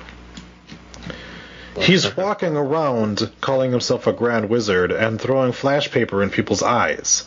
And he beat Bryan Danielson and Jon Moxley. Let that sink in for you. Oh, I don't disagree that Jericho should not have gotten the win, but they did it so that Kingston can fight with Bryan Danielson. Of course. Now? Because that was the big deal, is that they couldn't get along in the match. First of all, I know we've talked about it ad nauseum on this network that all the blood and guts just really isn't our taste. But what bothered me, I guess, was that I think it was not Parker. Who's the other guy in 2.0? Menard. Yeah. He must have caught a vein like 1 minute into the match because he was covered in blood. And I was just like, what the fuck are we even doing? He didn't even touch him yet. And he's already bleeding out like Dustin Rhodes. So, it was a mess. I'm sure. Look, and the other thing, too, you built up this whole thing. Eddie Kingston comes down and he throws gasoline on top of Jericho. Which we know he's not going to actually set him on fire. That's not going to fucking happen. But Eddie Kingston, who was built as the babyface in this feud, who needs to get his revenge, well, they lost. He didn't get his revenge. Kingston is a chump. And Jericho walks away scot-free. So what was the point? It's more schizophrenic booking. Yeah.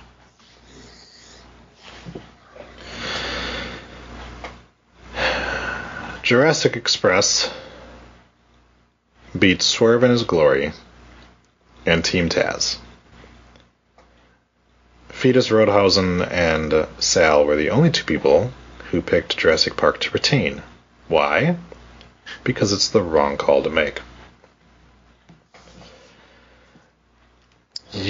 Now on Dynamite, this week on Dynamite, we had a triple threat match between Richard Starks, Swerve, and Jumping Jacks.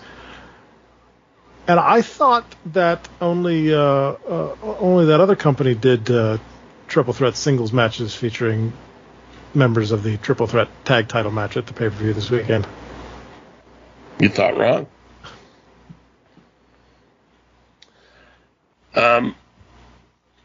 So here's the thing. I didn't think that Swerve and Keith Lee or Ricky Starks and Powerhouse Hobbs were going to be tag champs. I mean, I guess I could have saw Keith Lee, but I had said it last week. I didn't want them just sticking a tag title on him. That felt completely forced. So yeah, to me, Jurassic Express was going to retain because these weren't like real challengers. But the match was all right.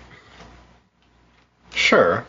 But again, the issue is that the two game changers in Swerve and His Glory lost again.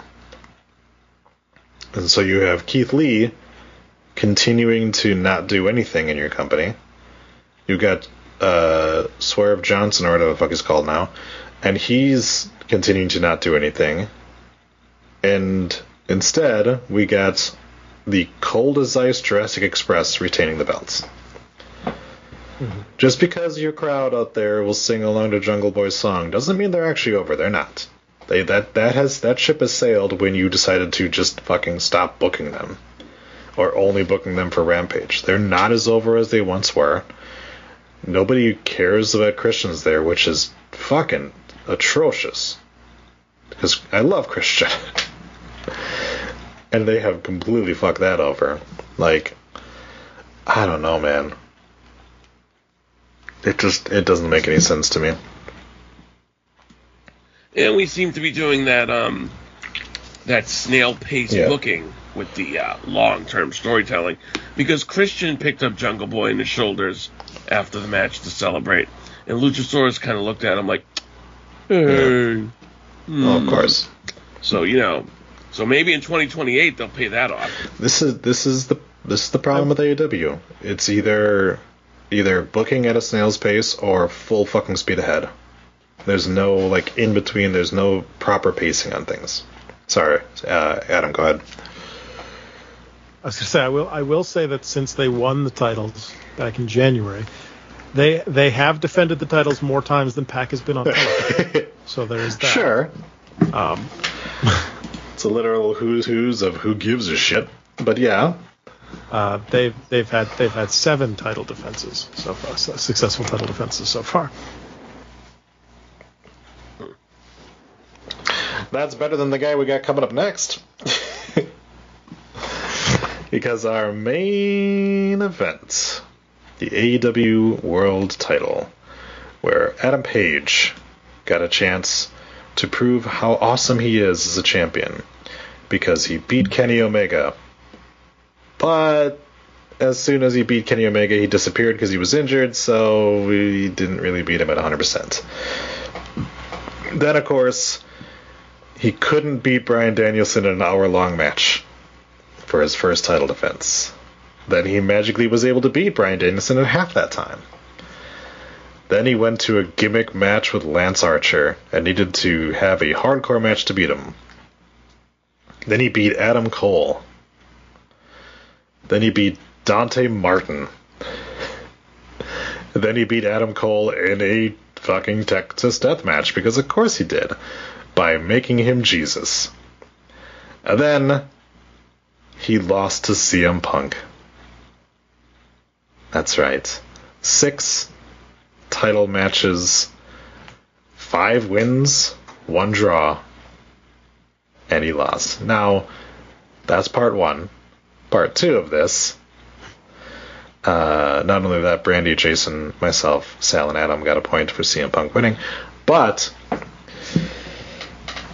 I am so fucking sick of Bret Hart. Here's the thing. That motherfucker's not dead. He completely overshadowed his dead brother's tournament. And when somebody pays homage to somebody, like say, oh, it's Eddie Guerrero's birthday, so Sasha Banks comes out. Let's do some Three Amigos. We do some Three Amigos. Sasha Banks comes out in his gear, something like that. I am 100% cool with that. I love that. If a wrestler dies, we'll have a couple of references to him. I'm 100% okay with that. Not great with the fact that now every fucking AEW Dynamite starts with a it's Wednesday, you know what that means, but whatever. Why the fuck does every CM Punk match have to just be 95% of a Bret Hart match? This one included. This was the WrestleMania 8 match. Because you had Roddy Piper, who's got the ring bell in his hands, and he's just so conflicted. He just can't win the match that way. And then you've got the Wang Man sitting there with a title belt, and he's going, oh, I just can't win the match this way. Why can't I do that? And then CM Punk hits one of the worst looking go-to-sleeps ever to win the championship after being gassed after 5 fucking minutes of this match and numerous times stumbling over his own dick. But CM Punk is your champion. I did see the clip online of him appearing to attempt the buckshot and fucking up the flip, and then thinking, I'm sure it'll work the second time, and doing it again, and fucking it up the second time. That happens. CM Punk, the needle mover, is your AEW world champion. Because fuck any of these young guys, and fuck Wang Man. Well, I thought that match was really good. I'll give it a 4 out of 10. There you go. Okay. Let me address the breast. The breast? First. Go ahead. Address the breast. I thought that Wang Man, promised us no Bret Hart tributes so that CM Punk could jerk off to himself. And instead, like you said, and if there's anybody on this network that knows WrestleMania 8, it's this guy.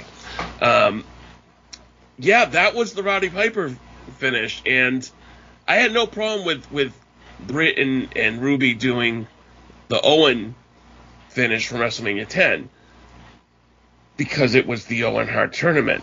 Why? Not only did we get a copy of a finish, but I actually wrote down in my notes, wow, nothing like this white meat baby face of unsure of himself Adam Page. Like, pretty self-conscious, I always doubt myself Adam Page. That's what he's been. He hasn't been a champion who's brave or a champion who fights relentlessly. No, he's been a fucking sorry sack of shit. And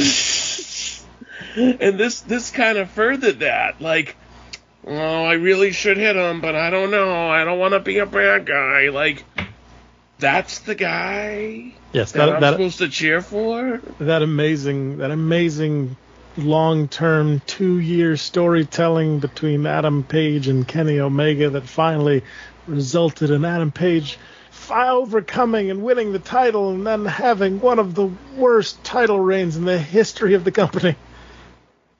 Yep. Adam Page, in this entire time, even when the build-up to Kenny, he was portrayed as a loser who can't get out of his own head. Yeah. And at Double or Nothing, they doubled down on that. Now, as far as Punk winning the title, the minute he signed with AEW, I figured at some point he was going to win the title. Well, yeah, it's... Of course, Tony can't help. It's a grown man playing with his fucking toys. is what this is. And he... Did I think he would take it off of Hangman? No. I thought, if anything, it would be down the line, maybe next year, somebody else's champ. I don't know. But this... And here's the thing. This is a CM Punk fan saying this. He was terrible in this match. His timing was off. He was slow as shit. Obviously, he was trying to do moves he has no business doing. And it was one of their worst... Both of these guys was one of their worst matches I've seen them have since Punk came back. And for what? You know? Like, at the end of the night, I kind of thought maybe Kenny would come back. Because that would be kind of fun. That would be kind of fun to have Kenny and Punk stare down. No, we didn't even get that. So, I have no answers for why now and what you do next. Yep.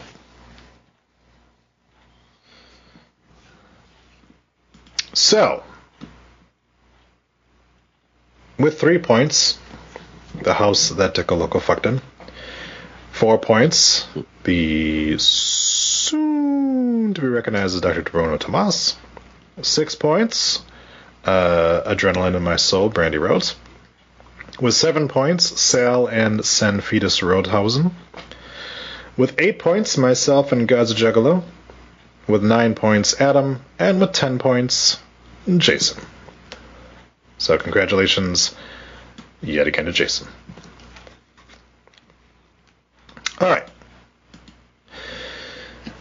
I can see that NXT has decided to fuck me by announcing a 6th match tonight for In Your House, which of course is not going to be on the predictions thread because I made it this morning. But you can go ahead and head on over to rundownwrestling.com right now and you can make some predictions with us. I guess before I leap into that, was there anything else that we wanted to say about Double or Nothing before we move on? I thought, honestly, a lot of the guys and girls worked hard. It's just a shame that the booking had no direction whatsoever going into the show and not much coming out of it. I would say this was a great wrestling show from top to bottom. No matches were stinkers, and you'll get a ton of entertainment value from this show. Highlights are MJF getting destroyed by Wardlow, Rancid's performance, and the absolute insanely great anarchy in the arena match. You can add to this the catharsis of CM Punk winning his first AEW World title. If you're a Punk fan, it's absolutely worth seeing just for that, even if the match is maybe a B-plus match. Hangman Page had better matches with Omega and Danielson. It is a long show, but nothing really dragged. All right. Thank you for reading whatever cage match review that was. Right. Yeah, that was a 10.0 review from WrestleHam. Of course it is. Even if the match was a B, okay. What would you guys give this out of 10? No. What were your thoughts on the night? Well, I didn't see the whole show. Okay. What I saw was okay. Yeah. Not the best. So not the best AEW pay-per-view that I've seen, for sure. I didn't hate the Cole Joe match. I thought that was enjoyable for what it was. But yeah, the matches that I did watch, there was not a lot there. And again, I only watched based on how many fucking matches there were. I watched half the show, but I don't know that based on listening to you guys talk about the rest of it, I don't know that I'm going to go back to it. So to finish it up. So. You might want to just so you can kind of see it for yourself, because maybe there was some things that weren't as bad. Maybe by that point I would, and that's the other thing. To be fair, I didn't watch it live. I watched it like in 3 different sittings. So if I had to sit there from 7 o'clock till 12:30, you're right. I might have been even more like critical. We've said it before. I will say it again. They need to fucking rein in their pay-per-views. That was way too long. This is 1, 2, 3, 4, 5, 6, 7, 8, 9, 10, 11, 12. 12 matches. Yeah. Plus plus the one match on the buy-in. Plus 13 matches for a pay-per-view. It's way too fucking many. At most, it should be 7 or 8. Yeah. all right. It's got a 7.76. Well, of course it does. You can't look at that shit. Okay. So,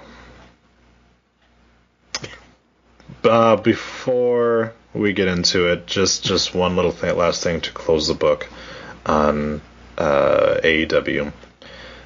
We are not going to say who the other individual was, but it was reported that Jake Atlas was arrested for domestic abuse.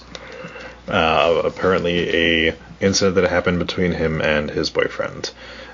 So he is apparently released, but they are expecting that he's going to be charged. And there has been no word on if AEW is going to do anything, because as you remember, Jake Atlas is All Elite.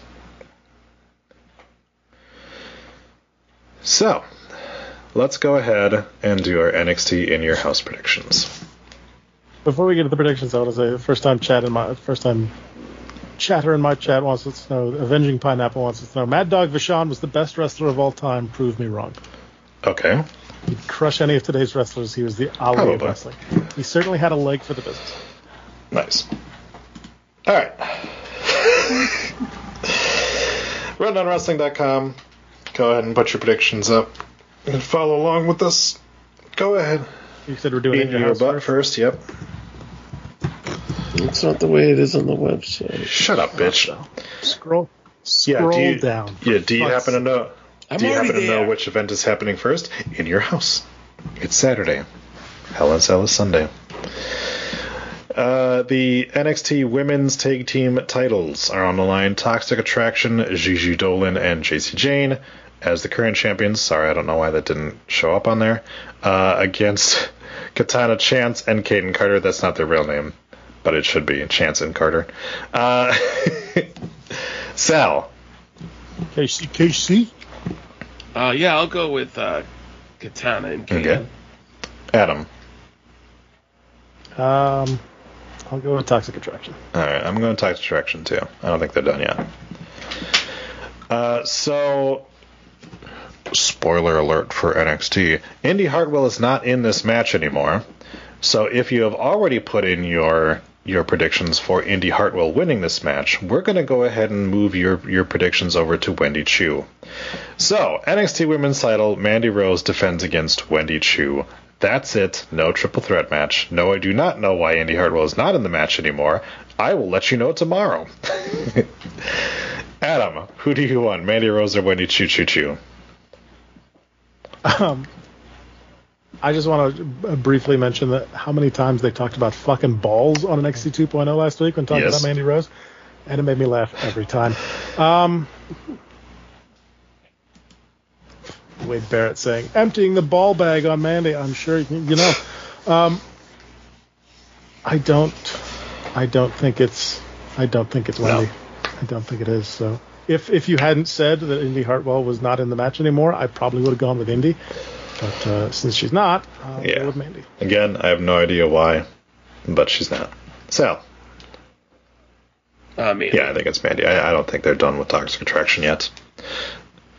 I do think that we could potentially see Cora or Roxanne be the ones to take out Mandy Rose, or potentially Tiffany Stratton, if they want to go that route. There is a 6th match added to this. Like I said, is not on it. Tony D'Angelo, Channing Stax Lorenzo, and Troy Two Dimes Donovan take on Legado del Fantasma, Santos Escobar, Cruz del Toro, and Joaquim Wilde. And the losing team joins the winning team's family. Spoiler alert for that. So it's not on the predictions, but Adam, would you rather see Legado join the Mafia, or would you rather see the Mafia join the Mexican Mafia? It's got to be Legado. It's got to be Legado losing. I would assume so. Because, yeah. So if it were on the poll, I would have to vote for Stacks and Dimes. Sal? I agree with Adam. I think they want to continue to build the people around Tony D'Angelo, and that might lead to Santos getting written off, and then debuting on SmackDown. But he has to join the other guys. Yeah, but he could join for like a week. That's true. And then like get beat up. Yeah, or something. I could see that. No matter what, this has been probably one of my favorite storylines of the new NXT. Yeah, these guys have been great. Santos telling him "fuck you, Tony," it just makes me laugh. That was the best thing I've ever seen on NXT. Hey, Tony. Fuck you. Fuck you. I was like, yeah. I kind of do want to see Santos have to do Tony's. I believe it's 2 weeks ago. All right. The NXT Tag Team Championships, Pretty Deadly, Elton, Prince, and Kit Wilson, which I loved you guys trying to figure out what their fucking names were last week. Elton John and the other one. The other guy. Billy Joel. Take on the Creed brothers, Brutus Creed and Julius Creed. Sal.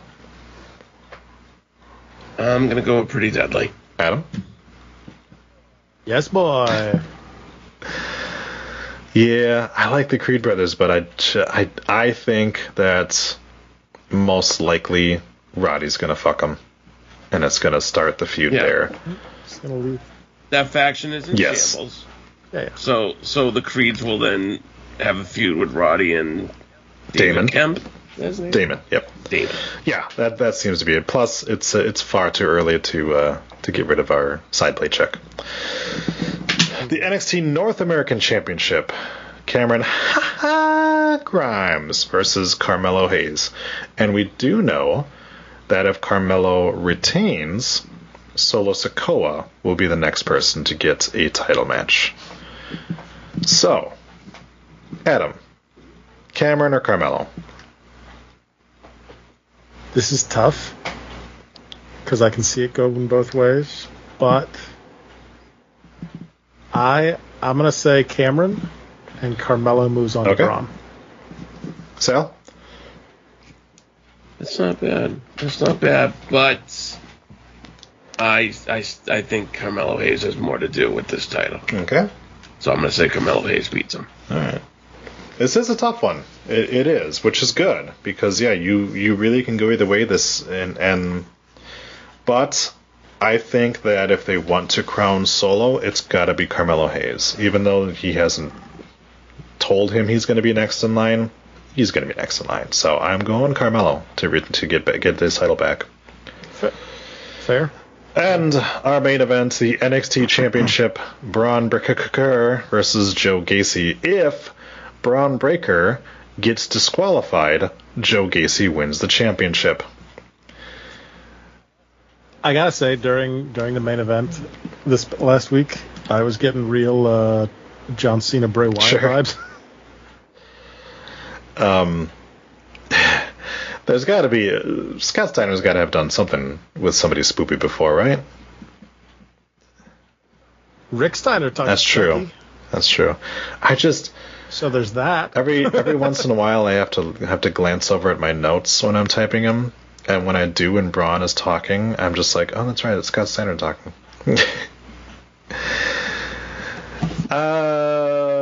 Breaker returns. Adam. Yeah. Sal. Yep.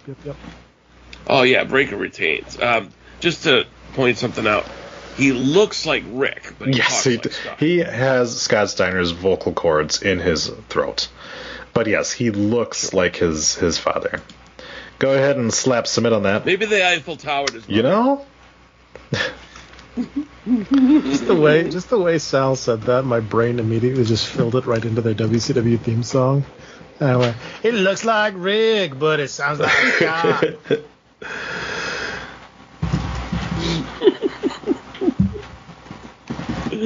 Maybe his mom's doing a double shot. That's too many sperm samples.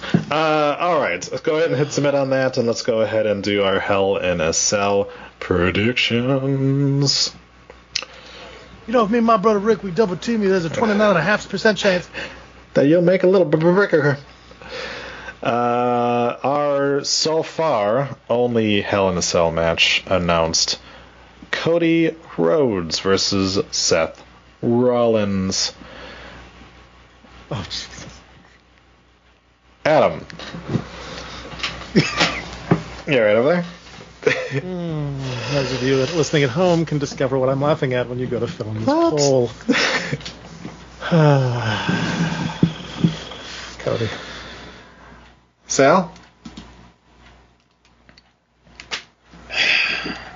It'd be very giving for Seth Rollins to say, come in to WWE and beat me 3 times on pay-per-view in a row. I think somebody cost Cody the match. Not exactly sure who yet, but MJF. Somebody cost Cody the match, and then that's his next feud. I'm going Rhodes as well. The Raw Women's Championship, Bianca Belair defends against Asuka and Becky Lynch. Sal.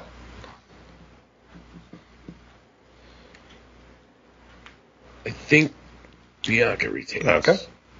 But I think it's going to be a really, really good Sure. match. Adam?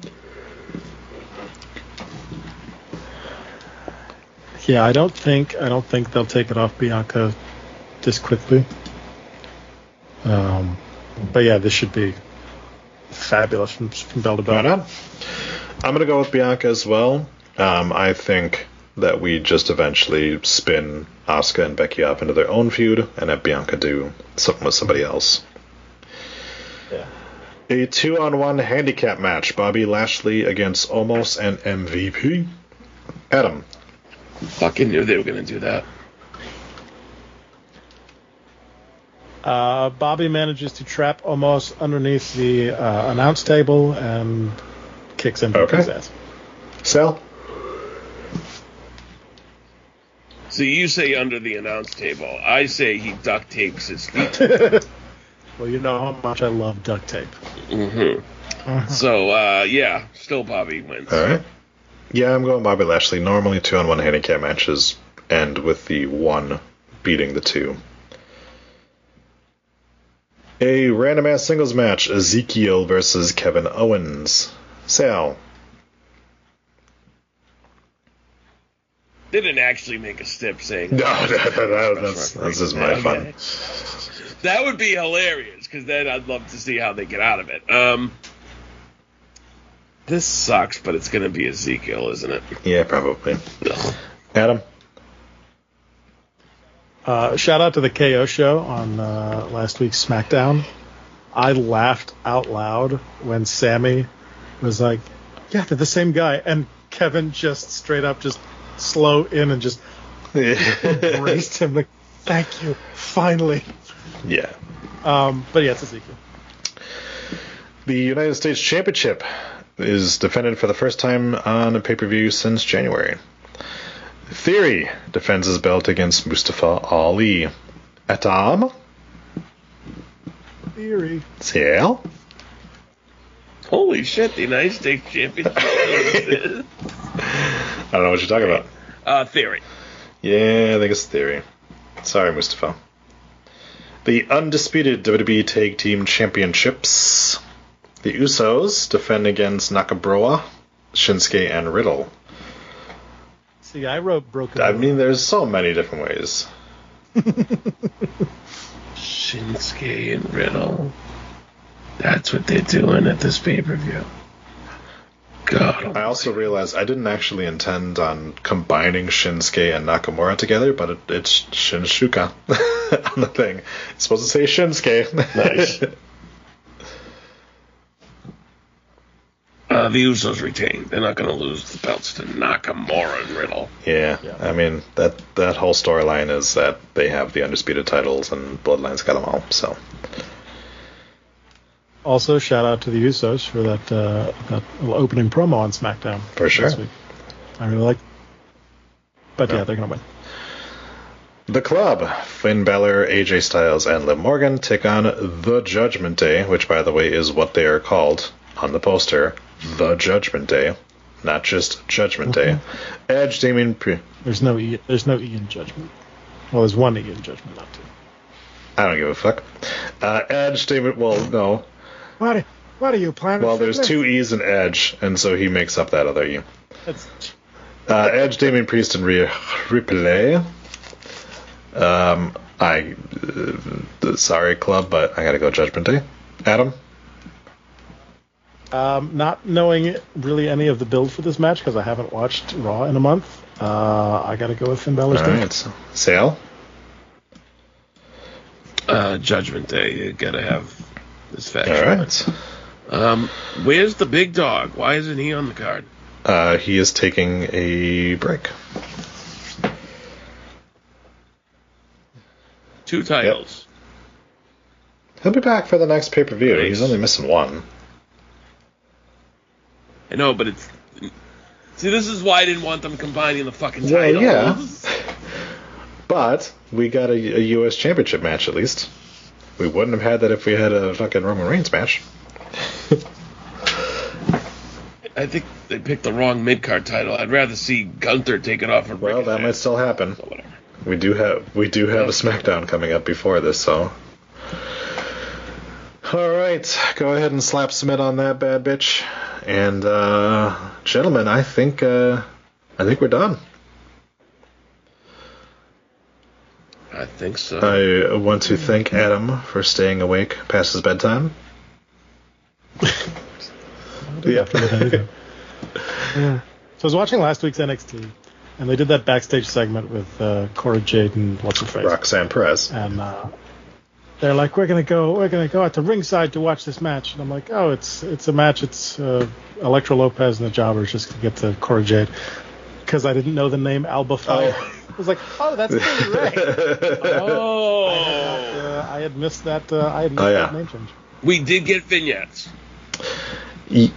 She said, I am now going. Yeah, it actually makes sense, and she got like a full gimmick repackage, as you might have seen. I like the presentation. I don't know about you. But, I dig it. You know what I don't like from first What's impressions? that? Max Dupree. Well, yeah, I get it. I don't. Not Maximum male models. Maximum male models. Yeah. That sounds. Because you know what? Because it stands we'll see, for. I guess. And then eventually maybe we'll get gorgeous. Get Tyler Breeze back. That's what I was thinking. I was thinking that too. He is back. If that's what it leads to, then I'm in favor of it. But from the first impression of him and Adam Pearce, I'm like, this sounds fun. Spoiler alert: he is back on Up, Up, Down, Down. So. Yeah. Speaking of which, was it last Friday on SmackDown or is it this Friday on SmackDown that Woods has to pick a tag team partner to go against? That was last week when they had Drew McIntyre. That was, yeah. Oh, yeah. Drew. Okay. I was hoping it was going to be. No, everyone knew it was Drew. Literally, I was just like, Drew's not booked. He's the mystery person. There was no reason for it to be a mystery in the first place. Yeah. All right, Sal, thank you for joining us. Thanks for having me. And I guess that means that we'll run your ass down next week. Bye-bye. Bye. Right.